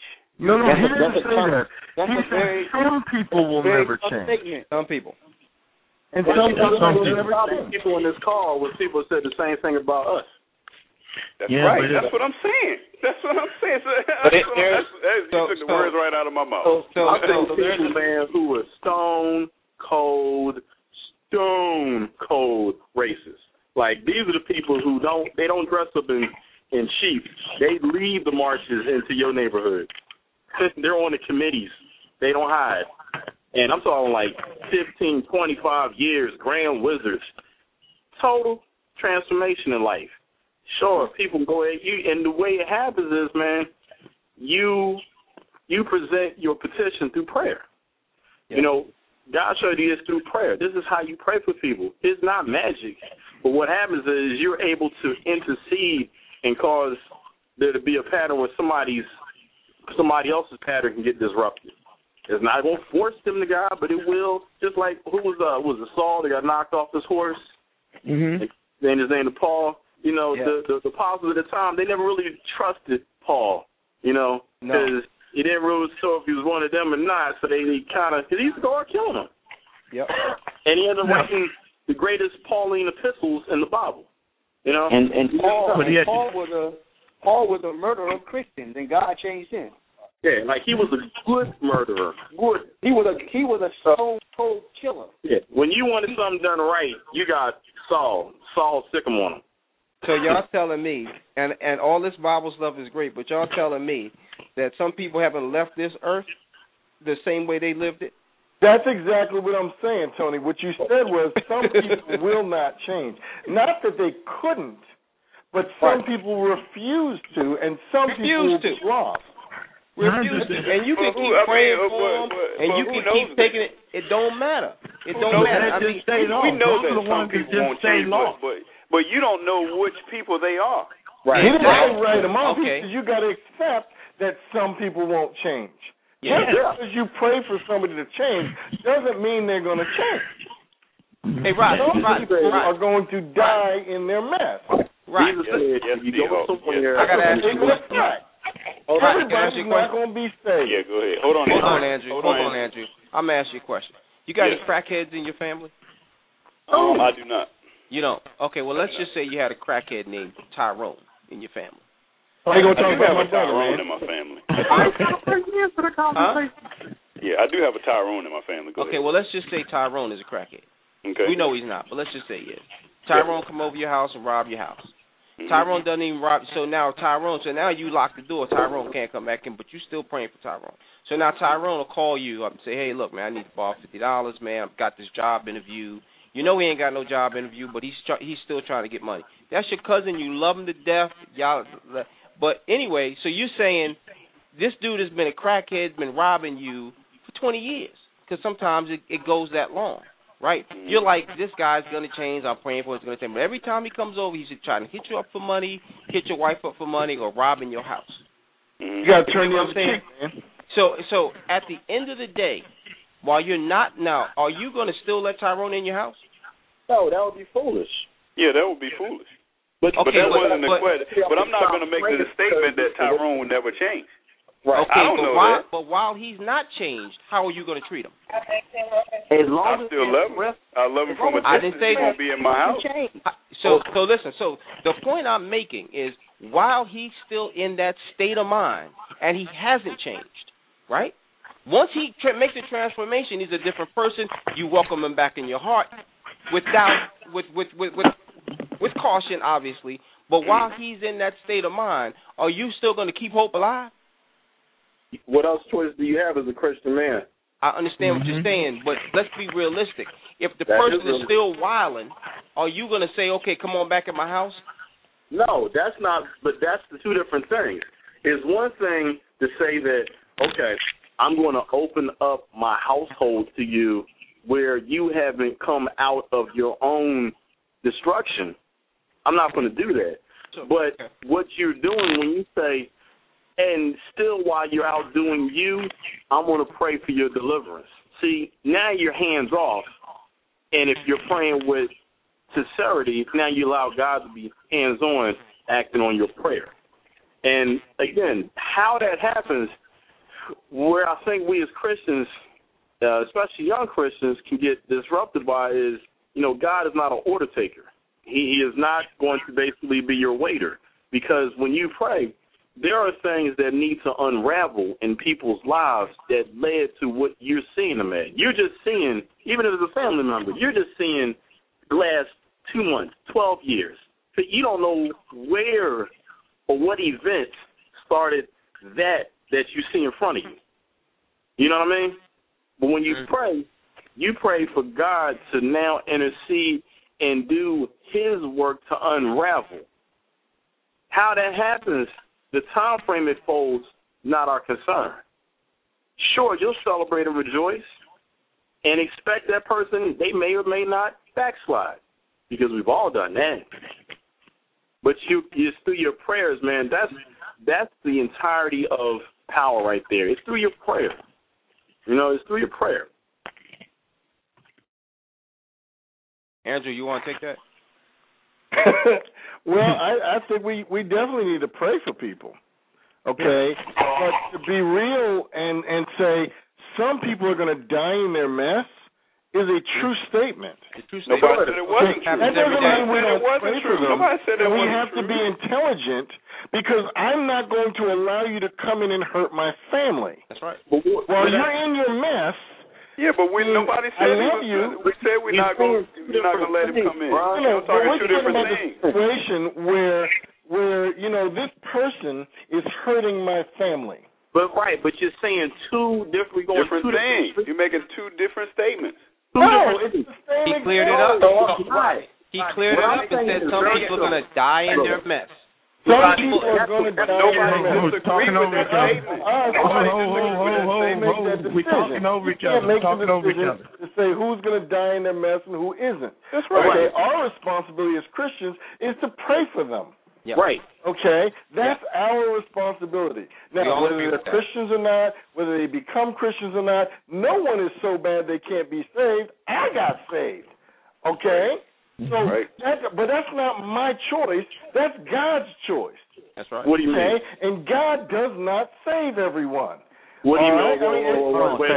So if one person is saved in the house, hold up, and the other person is not saved in the house, if your spouse is not saved in the house and you are, is that saved in the house? No. Hold on. Yeah. No, he asked a question. I gotta ask him a question. He said something that made me ask a question. He said that it's not your choice to be changed. It's God's choice for you to change. Is that what you said? No, I said God saves. That's okay. God chooses who He's going to save. Bro, you need to reread the Bible. No disrespect. Right. No, you really need to reread your Bible completely. Okay. Well, look. Let me help him. I'm not going to get into what your beliefs are and whether God chose you or you chose God, because I can pull scriptures and we can go round and round. Okay. Bro, I'm not trying to Bible debate you, but it's very simple. God died, according to the Bible that was printed, for the opportunity for all to come to Him. Thank you for clearing that up. Now, the opportunity as God, here is my son sacrificed, but guess what? This is still a lottery, so I'm not getting everybody. Then now we're talking about favoritism. So hold on. So I don't think I'm not going to get. I don't really think salvation is the debate tonight. I'm not going to get into that debate. On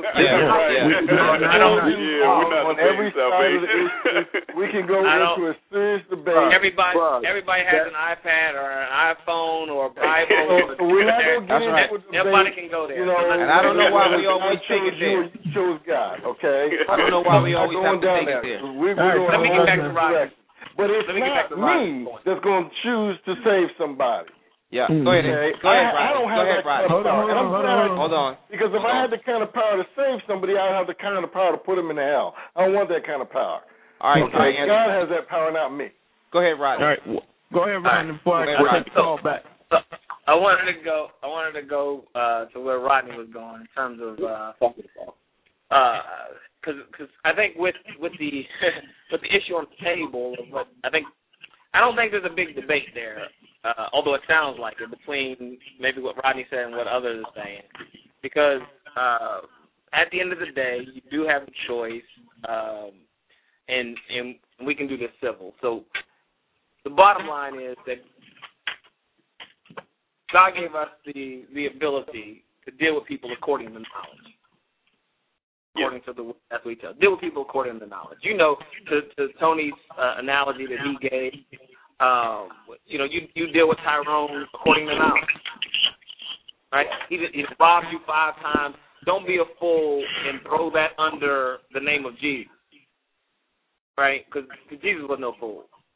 You deal with people according to knowledge. You know how they're going to act. You know what to do with them. He dealt with the Pharisees and Sadducees differently than he dealt with his disciples. He dealt with people according to knowledge. He dealt with the 3, right? Peter, John, James, different than he dealt with the other 9. So, I mean, I think the bottom line is, you know these people, you don't know whether or not they're going to be saved, to Rodney's point. So you don't treat them any or you don't treat them any different in terms of whether or not you pretending or assuming you know whether or not they're going to change. You still minister to them, you still deal with them, but you deal with them according to knowledge. I can minister to you, but at the same time, maybe we're sitting on the steps outside of my house because I ain't gonna let you back in there a third time to rob me. Right. Right. And I think that's the bottom line. And I think we can go through all different types of scriptures and kind of prove that out. But when he sent out the disciples, he told them, "You go into give them the word, and if they don't receive it, you dust the dust off your feet and you go to another town." Dust off your feet, exactly. There's only so much that you can do. And Paul, later on in Ephesians 6, talks about the fact that after I've done all that I can do, that I've been empowered to do, that I've been blessed to be able to do, after I've done everything according to my abilities, then I sit back and I let God. That's paraphrasing, but that's what he said. He said, after I've done all that I can do, I stand, right? He's saying, now I got to lean on God. I've kind of ministered to this person. I've kind of witnessed to them. I've given them money. I've helped them get into an institute of rehabilitation or whatever the case is. After I've done everything that I know how to do, I've exhausted everything. Now I have to lean on God. You have to do your part. But now that you've done that, now I'm just leaning on God. And that's really the end of the story, right? You deal with people according to knowledge. Good words, Rodney. Thank you. Mm-hmm. I agree. Yep. All right, man, that was good. That was Back good. to you, Mr. Host. Doors of the church Back to me. Back to me. Or letter experience, please come to the front of the church. Listen to this. And amen. I got a funny one. Here's a monkey wrench. Is Mark Zuckerberg the devil?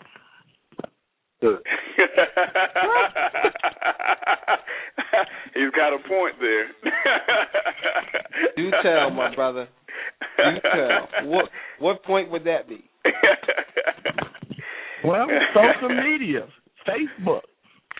How many marriages have broken up? How many relationships have they broken up? How many of this conversation tonight where we're talking about face-to-face where we won't talk to another person based off words? We all heard that saying that sticks and stones may break my bones, but words aren't supposed to, hurt me, but they do. Yeah.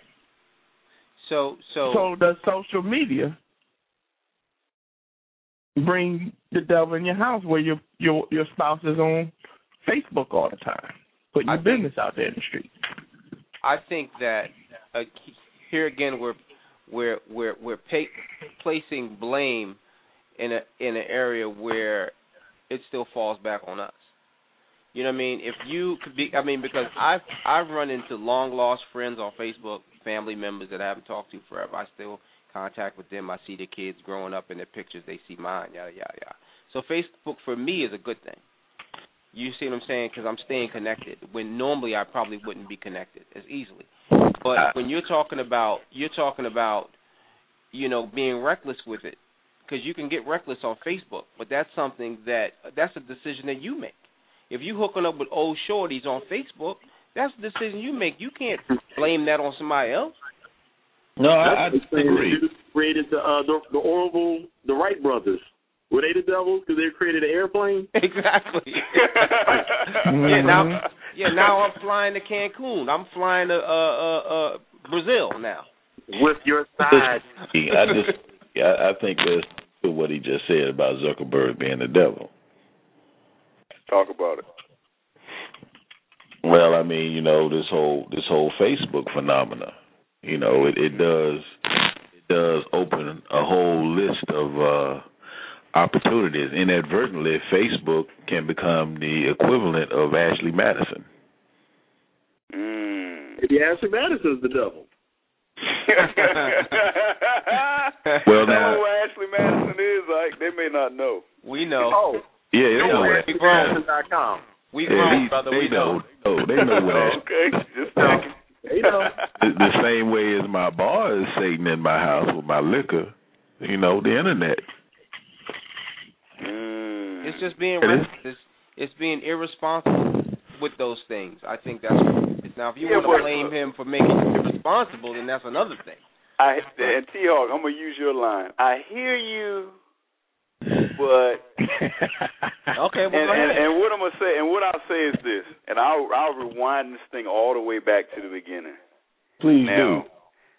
Now, Ike has a bar in his basement. You. I got one too. I do not. So I do. And you do too, and P-Town does too. I got a wine. I got a whole wine joint. I got the Belvedere. Right. You weren't on then. You were probably entertaining company with some of that wine from the bar. No. But anyway, long story short is that myself and other brother, I think Darren said he did not have a bar or wine cellar or whatever in his basement. Right. So the question is, and going back to Ike's point that he just made, is that the opportunity. Now, Ike, you can get drunk in your basement, right? I mean, if you wanted to. Right. Now, I couldn't. I would have to get in my car. There's no alcohol in my house at all except for rubbing alcohol. So I would have to get in my car and drive somewhere at 10:51 tonight, to get some alcohol. And I'm in my pajamas. I'm comfortable. I probably won't do that if I wanted to get drunk. If I wanted to get a little taste of something or get a little tipsy, I wouldn't do it. So I might just go to bed or just watch a little TV or whatever the case may be. Right. But the difference is somebody else could go right to the liquor cabinet, could go right to and like you said, get reckless with it. It's right there. All you got to do is walk, open the cabinet, pop the bottle. You got to do is open that message on Facebook. There I am. There you go. Okay, tell me how the devil fits into that. All of that you just said. Going back to Ike's point is that these portals, they do open up opportunities that, just like you said, you would have never, but for Facebook, you would have never been able to connect with old shorty. Not saying you're doing that, but you would have never, unless you ran into her or whatever, or looked her up or talked to somebody that knew her or did some searching on the internet or whatever the case may be. Outside of Facebook, the opportunity wouldn't have been so prevalent for you to reach out and and type up her name, find out what she's doing, find out what she looked like, find out what her love life is, how many kids she got, where she works, how many degrees she got, did she go to Cancun last week? So you have all these opportunities where you can catch up with shorty in a matter of a few keystrokes. Thanks, Mark. Would the devil of Facebook also be responsible for bringing someone to Christ? Because of all the posts of scriptures and TD Jakes. Thank you. Good.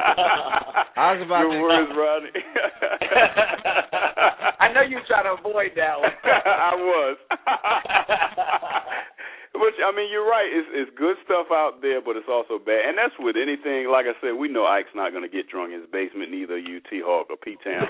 But again, it's all about being reckless. And I think that, just talking about, not saying that Zuckerberg's the devil or Facebook's the devil, because I agree with you, Tony, is that if you act on, those inbox messages or, shorties looking good or liking all your pictures or asking how you and your wife are. Go ahead, Ike. Go ahead. At the beginning of the call, though, the alcohol in my house was considered Satan. Sure was. There was no gray area. No gray area, right? It's like if the alcohol is in your house, then that's Satan. And again, you could be a connoisseur of wine. You know what I mean? There's nothing wrong with that's Satan. You're a sample of Satan. It's not. And a lot of brothers on this call drink. They'll have one. It is what it is. It's Satan. But guess what? You won't catch me drunk nowhere. Not even in my house. But I think what Ike was saying earlier is that, Satan can, and maybe not Ike directly, but I think what we're getting at is that Satan can use anything. He can use that, Ike's bar in the basement, he can use Facebook. He can use, he can use anything he wants to because he's crafty. Well, just remember, y'all, all y'all holy holy rollers. that the church is a great place until us sinners walk up in there. It's a great place too. It's a hospital, baby. It's a hospital. Ike, you know what it is. It's a hospital. I know exactly what it is. It's a hospital for us. I know exactly what. Yeah, go ahead, Rodney. Go ahead. Help me out. Because what I was saying is that the devil can use any tool. So the more tools we have at our disposal, like I do have Facebook at my disposal, but I don't have the bar, where Ike has a bar and Facebook at his disposal. So how does pride differ from those things? Let's just talk about this. Let's not use Facebook. Let's not use alcohol. Let's not use a bar. Let's not use shorty from the past. Let's talk about your pride in your marriage. How does the devil play a part in that? I think it plays a huge part because, we think that, I think even Andrews, he thought he was doing great. Use him as an example. He's a fresh example, but he thought throw me under the bus. Yeah, we're gonna throw you under the bus until his wife, you know, Andrew's a great guy, great husband. You know, I'm not saying he's not, but until his wife came to him and say, well, how come you ain't been, you know, getting on households? Are you above? You know, you're missing something, bro. You know, and Andrew was on the call the next available time. It was no thinking about it, or, you know, maybe it was some pondering, maybe it was some resisting or rejecting it initially, but when it was all said and done, he was on the next available time to commune with the brother about being better fathers, better husbands, period, point blank. So you're talking about, you know, pride is that in a marriage, you know, and as the word says, you know, pride comes before the fall. And we as men, we often have a lot of pride that we're, you know, doing everything that we're supposed to do, we're fine, and we don't need to improve. And I know that, you know, when I hear people say that they've learned all they could learn, or they don't have any room for improvement, I'm just like, what are you? You know, what planet do you live on? Because everybody has room for improvement, you know, no matter what it is. Depends on your outlook. Right, exactly. And I give you a perfect example. Then I turn it over to you, T-Hawk. Perfect example. We probably send. I know probably maybe 150 emails and text messages on Tuesdays for this thing we do right here, right now, live and in person. And we probably get maybe 10% of that response. Because the rest of them, and they're all great guys. You know, I'm not saying they're running around on their wives. The children are calling CPS on them like that. That's right. You know, but I mean, they're great guys. But at some point, they're like, I'm good. You know, I don't need that. You know, I don't need to talk about, you know, getting the devil out of my house. And T-Hawk, you told me yesterday, the devil is in our house. Yeah. No doubt. And I'm gonna give you an example. Go ahead. And here's the example. And again, I don't like to put blame on, you know, just place it around when I know that there's some things that I could have done differently myself. But I'm talking about just something, because we were talking about earlier, we talked a lot about prayer and about just pray for somebody and just to see everything you can do as far as prayer is concerned and talking to God and reference to getting that person back right. But when our wife gets on our last nerve, and now we ain't speaking, do we necessarily at that particular time go into our prayer closet and pray for her like we should? Or we just hold that grudge for a couple of days, 3-4 days? Depends on if I've been drinking. Thanks for the win. You know what, man? I used to. You know, all it takes is for you to hold the grudge against the wrong person, and then you get a phone call. And now you're planning for a 10 a.m. viewing. You say that's extreme, man. Is it really extreme? It is really extreme. I'm just talking about an argument with your wife. I'm not talking about your wife getting murdered the next day. I'm just talking about on a regular basis. I'm getting murdered. No, that's extreme. That's extreme. You can die many different ways. Okay, well, I'm not talking about your wife dying. I'm just talking about a situation. If y'all beefing, Tony don't talk about death. Tony don't like that. No, I'm just saying we don't have to take it there. You know what I'm saying? We all know that, you know, anything can happen at any particular time. But what I'm saying is you got to go ahead. I think of it as, well, if me hold a grudge against something, what's the point? Well, at some point, what's the point? So basically what you're telling me is that if you and your wife get into it, you going to make up in the next 15 minutes? Nah, not 15, but it used to be 3 days. It used to be till I get my point across, or I find a way to sabotage something or make you look stupid, and then throw my intellect around and put you in your place. Well, you know one thing. Shorter and shorter and shorter. Thank you. That's what I'm talking about. Go ahead, Darren. Yeah. Well, check this out. I mean, I really, when me and my wife get to arguing, I had to learn, and the only thing that betters me is test, and the only thing that God wants to see us do is get better, and the person to test us the best is the one that's closest to us. Now, and once I learned to accept that, then I went to my wife, and every time she upsets me or something like that, we're going to talk, but it's not to get my point across. It's to hear her point, and it's to resolve it through God. We're not going to do it through my understanding of your understanding, because now you're going to think I'm throwing my power around as a husband and as the head of this house and just to get my way. I ain't trying to get my way. I just want the right thing to do.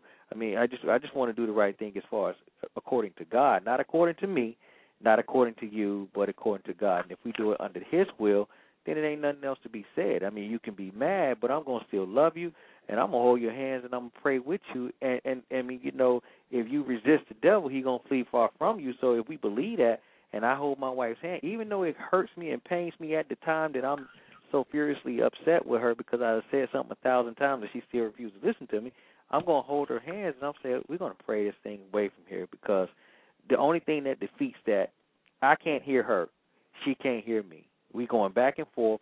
Ain't nobody hearing nobody. You mad, I'm mad. So let's bring God into this mess, so He can resolve all the issues and kiss and keep it moving. Because there ain't no sense in going back and forth. If it ain't gonna resolve, if we ain't gonna get no divorce at the end of this conversation, then ain't no sense in talking. You a strong brother, man. You got a mature man. You got a maturity in terms of how you look at it, man. That's why I had to learn. Yeah, I get it. Yeah, I'm not that strong. Sorry. When I'm mad sometimes, and I know better, and I still don't do it. I'm gonna be straight. I know better and still don't do it. Now I don't want to talk to you right now. I don't want to see you. I'm still letting you at home. I'm gonna turn around and go back. I don't want to talk to you right now. Well, listen to this though. This show, and I hearing all the brothers this show gets actually me closer to that point where I'm doing it more and more now. At first, I knew to do it when I was upset, and I still get upset with myself if I didn't do it. But now, by being on the show, it gets me stronger to be able to overcome, because I never want to get on. You know, when somebody holds you accountable without saying it, it goes without saying that I'm accountable for coming to this show every week and giving a good report. I'm accountable every single day to say, okay, I got to get on household stress next week, and I got to talk. I mean, because I'm going to speak my heart, whether I'm wrong or right. I'm going to speak my heart, but I want to speak it from a point of view that I'm actually learning something and showing the brothers that this is actually helping our situation. And it definitely helps me talk to her a lot more and pray with her a lot more, so I can report that the next week. Yeah. And I believe you. I believe that you're not blowing smoke. I believe that you're not giving us a textbook answer. I believe that you really roll the way you say it. Because some of the stuff you say that you do is hardcore. But it is what it is. We respect it. You know what I mean? And some of us are envious because we ain't that hardcore. We should be. You know what I mean? But it is what it is. I respect that. Well, can you respect... I ain't trying to get CPS called on me, but go ahead. No. I don't think Tony was on the call earlier. No, I was. I heard it. But listen, dude, is the devil in our bank account? Only when our wife get in there and spend too much money. Only when I buy a blue label. A new what? A new let it go. Label. I let it go, man. I gotta let it go. I do. I need to move on. Let it go, Ike. I want to move on.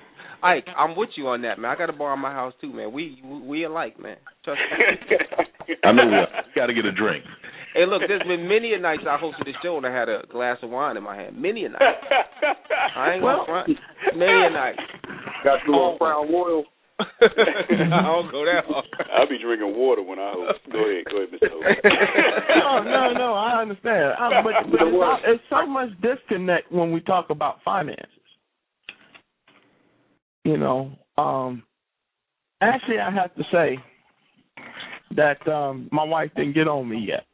She didn't fuss at me like she would in the past, because I haven't slipped in a while. But like, she got I forgot to pay the Verizon phone bill, and so they called. She says, "You know, you forgot to pay the bill." And I said, "I thought I paid it." And I said, "No, because they called, and you know what happens if they call." And I said, "Well, I'll handle it tonight. My bad." And she accepts it. Where in the past, we would go on back and forth about, why I didn't do this, or I should take over and you do, and all this. And I said, I made one simple mistake, and now it's not as bad. Okay. Where in the past, it'd have been a big argument. Let me put down this to you, man. There are people who have a really perfect system in terms of bill pay, savings, joint checking, solo checking, all that stuff. But when that would be me. You talking about me? Go ahead. Keep talking. Okay. But when me and Rodney. Go ahead. The devil in the finances, I don't think about that stuff. Okay, because you can have a great system of taking care of your responsibilities and be a good steward of your monies. Never overdraft. You got good savings. You stay within a budget. But the devil can still be in your finances. And the reason why is because when you're talking about the enemy being in your finances, what is he the enemy of? The only thing that deals with finances is tithing and offerings. I know plenty of people, they're great with the money, but, hey, I mean, I throw a couple dollars in the church, but, you're talking 10%. Now you're talking about $180, $240. Talk about it. I'm just like, hey, you know what, man? A lot of us grew up with the parents saying, you put $2 in your hand, go up there to collection plate, and you don't read the Bible, so you don't really know. I gave a couple dollars, good. I did something. Then you're challenged in your mind as far as your Christian walk. God doesn't chastise you at age 12. Where's my tithe? Where's my offering? No. You may not even approach you on your first job. But somewhere down the line, you're going to get challenged about tithes and your offerings, and it's your choice. You challenging somebody right now, brother. Keep going. Hey, bro, I didn't even know what offerings were for years. I didn't know this till last year. I'm like, offering? I'm sorry, a couple dollars on the plate. But I didn't understand it, the way the Bible principle of it was, so somebody explained to me. He said, let me show you how tithes and offerings translates to 2012.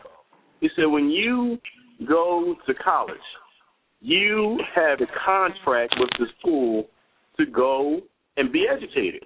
That is your tithe. That is the covenant that God puts in place with you, where he says he won't let the enemy devour you and he'll keep the enemy at bay. That's your contract. If you don't go to class and actually put a seed that nurtures and grows, then you have nothing to gain at the end of your 4-year run in college. You have nothing to show for it. That's where you're failing at with understanding your offering. Well, I got to stop you there because when you said that, I don't know when you said it, maybe some months ago, and this is real talk, but before you said that, I didn't give offering. Okay. I only gave my tithes. Okay. And when you said that, I was like, that's right, because it does say tithes and offering. And I've been paying my tithes since, college days, and I mean, that was nothing for me. But I didn't give no offering. I would make little, love offerings and stuff like that, but on a regular basis, all I would give was my tithe, and that was it, brother. But until you said that some months ago, probably within the past few months, it convicted me. I was like, man, I do give my tithes faithfully, but I wouldn't, when it is like $1 over, like, no, I've given my 10%, no, but now I do. And I only do because you said that a few months ago, but go ahead. Right, you know what got me? I hear people talk all the time, but this is the information age. Well, my pastor was telling me, now, he was at Owens Mills, right? He said, okay, I'm going to teach you about tithes and offerings. And he started weaving in the story of how, him and his wife had got this house in Owens Mills. Now, I'm looking at I'm on SDAT at work or at home. I know the house prices over there like $250 to $280. Mm-hmm. He was like, they were actually able to get the house at like $160. I'm like, huh? He was like, God opened the window up for us to get. He said we was going to go over there. It wasn't on the market. It wasn't selling. And the realtor called over and said, you know what? It's open. And it was like, couldn't figure out why it was at $160, but it was. And somehow it didn't until the closing date. They finally figured out what the problem was. Not hearing this, in the back of my head, I'm like, I'm going to go check this out myself. I go on SDAT. Sure enough, there's his address. There's what they paid for it. and I start stringing together real proof of what I'm hearing. That's still you and your God. That's you don't want to tithe, you don't want to put an offering, cool. And again, it's not a lottery system, and you ain't giving God orders. Hey, you got $50 last Sunday. I need some stuff to start popping by Thursday. It's seeds, like, and it's tight. It's tight. It's gonna tighten you up. You know, I want to go buy this. It's called monkey wrench. Go ahead, yeah, monkey wrench time. Monkey wrench. Go ahead, Rodney. So along that line of the tithes and offerings, and this is just a monkey wrench. You don't even have to respond to it. But here's the monkey wrench. The question would be, what about the atheist? What about the Muslim? What about the Buddhist who got the house at even less than what the pastor got it at? Cool. Who do they contribute that to? I don't know. One thing about I'm not trying to be selective, but I don't know. The reason, and I believe the answer is the law of reaping and sowing. It goes for everybody, even though everybody don't believe. You got to remember, the people, the Philistines, they were already in the land of milk and honey before God's people traveled there. So if they do everything that they're supposed to do, I mean, you can be an atheist and all these other different people. The law of gravity, ain't nobody flying. If I'm a Christian and I'm driving without my seatbelt with a stack of Bibles in the back seat, and you're a Muslim and you got your seatbelt on, the law of gravity, if we both crash at 100 miles an hour and hit a wall, I'm going through the front windshield. Doesn't matter if I'm a Christian or not. So if they go by the principles that God set on this earth, it doesn't matter if they believe Him or not. If both of us plant seeds, a corn, or we plant both orange seed, both of us gonna grow orange trees. Now, if we both water them, if I don't water mine and just pray, and He take care of it, nourish that seed, and he don't believe in God, and he just doing what he's supposed to do, he's going to reap an orange tree. Now, I can't look at him and say, why you got an orange tree? Well, because he did what he was supposed to do as far as the law of reaping and sowing and watering and take care of it and nourishing. If I didn't do it and all I do is pray, you can't say it's God or God is not in it. You can't do that. Right. So let me continue to go with this. So, of course, we know the Bible says, you know, He reigns on the just and the unjust. So we get that. I think it was just what the brother was saying. Yep. I think with that being said, and if it's the Buddhist, so the question is it because of what we do, or is it because of what He did? What He did.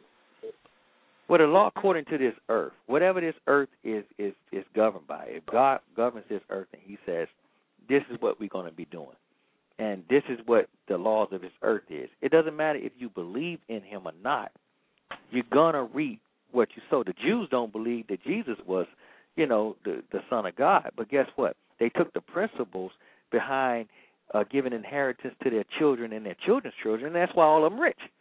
Okay, but they don't believe in the Son of God. So if you go by the principles, then you don't have to believe in them or not. You're gonna reap what you sow. That's the law of reaping and sowing. Everything you have is because of what you did. Yeah, slippery slope. I agree with you. I agree with you, but I don't. No, don't get me wrong.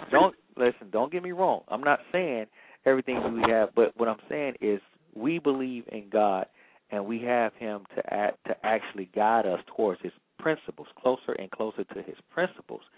They don't believe in God, but they understand the principles of making money. Now, Mark Zuckerberg don't believe in God, but he understands the principles of making money, which was God's principles. So we believe in God, and by us being stubborn, we just hard-headed. We don't understand the principles, and if we don't do the principles and following the laws of Him, then we ain't gonna reap what He say He got for us. But if we do what they're doing and we believe in God, how much more blessed we would be? And that's not what we understand it. Absolutely. I agree, but I don't. The unjust steward, the talents all prove that out. But go ahead, Rodney. Was that Rodney? Somebody said they agree, but they don't. That's what we were. I I agree with you, but I don't. You are right. There are principles that you follow. You know, if I'm not going to pray away 90 pounds of fat. It's just not happening. I'm not going to get on my knees and be intercessory prayer for a 4.0. That's not how it works. There's certain principles, study, harvest, reap. Yes. Where it differs at, though, was two things that, at least, again, the Bible says, the God of that Bible says that not only will he give you houses that you didn't build, but when it talks about in Malachi 3:8 about will a man rob God, and you rob through your tithes and your offerings, you give your tithes, he'll actually keep the devourer away from you. Okay, is this Andrew I'm talking? Is this Andrew that's talking? No. No, this ain't me, man. I'm sorry. You really don't want me to pull out. Who is this? It don't even make sense. Okay, I'm sorry. Who's talking? This is Mark, man. My name is Mark. Mark. Okay, Mark. Check this out. You got to understand when you look at Malachi 3:8, and I don't like to talk about this because it's one way or another way. But when he was talking about these people, he was talking to a group of people. If you go back and read that again, he was talking to a group of priests that was stealing from the people who was bringing tithes and offerings. Then these people followed a certain law. He was saying, they who are cursed with a curse, these people followed the law. The law came pre-Jesus, and after Jesus, we was covered under his grace. So he wasn't talking to us. He was talking Amen. Say that again. Talk about a covenant that people just have no idea how to read the Bible. Right. So that don't get me started, Tony. I ain't trying to bust no bubbles, but when I read that and people use that to get money, that's not what Jesus said in the New Testament when that woman brought her. What she had, 2 shillings or whatever she had. Yeah, she brought all those guys that was around them, they gave 10%, but the woman gave more. Because she gave it from her heart, and that's what he requires from us, not from a tithe. That's right. He said, matter of fact, we proved this at church. We cooked chicken dinners and rib dinners, and we say it's going to be $5 a plate. Yes, everybody who came to purchase a chicken dinner and a rib dinner, they gave $5. We made $200-some, right? The next time we did it, we say it's free. Give a donation. We made triple that. Because people gave from their heart. And that proved the law of it ain't no law. If you follow the law, you're going to be governed by that. But if you got to keep the whole law. It's amazing how they pull certain laws out and try to carry them into the new covenant. Exactly. Okay? And Paul strictly says that's not what to be done. But that's not what the church is doing. You don't even believe that God is out to save everybody. So what street are you driving down now? Hey, what? You believe in some kind of lottery system for how people get saved. You confusing me, bro. Well, I really, I try to stay out of it. And I don't believe in a lottery system. I believe what Paul said, that God chose us for the foundations of the world. Okay? Yeah. I believe what Paul said about salvation, okay? And when you start to go into it, it has nothing to do with a lottery system. You have to figure out who did the work, you or God. Is your salvation... What percentage of your salvation is you, and what percentage is God? 0. 100. 0 is God? I'm asking you questions in order. You cannot save yourself. Okay, so what percentage of your salvation is you, and what percentage is God? 0 and 100. Okay, well, if it's 0% you, then it's nothing that you did. It's everything that God did. Correct. And if you read in Ephesians 2:8 through 10, it says you're saved by grace. Correct. Not by works. And the faith that you had to save you was even a gift from God. You didn't do anything to get it. He gave you the gift to have faith in him to be saved. Correct. Okay, so either it was because you were smart enough to make the decision, or it was God called you, one of the two. Okay, and like I said, I really don't want to go down the path. I'm not trying to call you out. I'm just saying that if you study the scripture, you'll find that Paul, when he writes about predestination, he talks about God choosing us. And you got to remember, before the foundations of the world. And check this out. Paul and Peter got angry at each other because of this very thing. Every time Peter boys wasn't in town, he was like, "Oh yeah, you've saved by grace." But as soon as Peter's boys came from where he grew up, he was like, "Oh yeah, under the law we got to follow these principles." And then Paul saw that. He was like, "Yo man, wait, you either gonna be this way or you gonna be that way. Don't be telling them people this thing when they in town, and then they saved by the laws that they follow, and they need to be circumcised and all that. And then the people that's not your people, you're going to tell them that, you're saved by grace. Either way, you need to be hot or you be cold. He told them that. That's why they was fussing. Now, if you believe that you were saved because you made the decision to choose God, then you have a part in your salvation. Incorrect. Well, let me okay. This question, Dan. That's the bottom line. Either it's part you and part God, all you or all God. Which is hold on. Let me ask this question then. So when it says, and I'm the middleman in this. So where the Bible says in Romans 9:10 says you have to confess with your heart, confess with your mouth, believe in your heart, and or John 3:16 that said God so loved the world that he gave his only begotten Son, that whosoever believeth on him. Do you think either one of those scriptures dictates something for you to do? If you really want to get into this, it takes a really long conversation to pull apart what the scriptures say, and I don't think that that's the point of this call. I'll be glad to get your scriptures to support. And like I said, understand there are great theological minds on both sides of the issue. I believe that I was saved because I made the decision to choose God. That's right. That's what I believe. Okay, when I started to study the scripture, I was stunned to find out that God chose me. And when you really start to understand, we are not sick in our sins. We're dead in our sins. We are dead. Okay? You don't take medicine when you're dead. Who brings back the dead?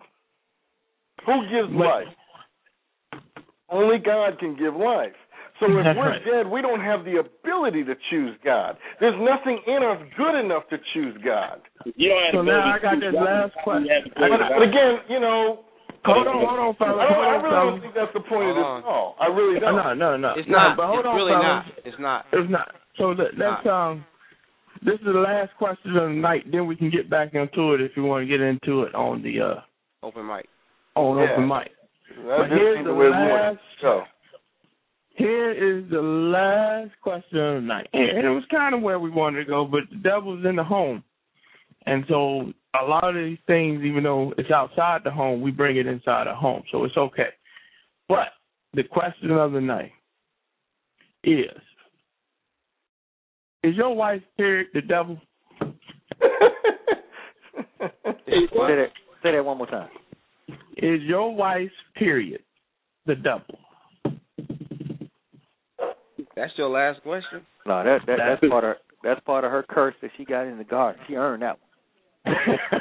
That's my last question. I mean, hey, she earned that one with stripes. That's the way to end the show for tonight. No doubt.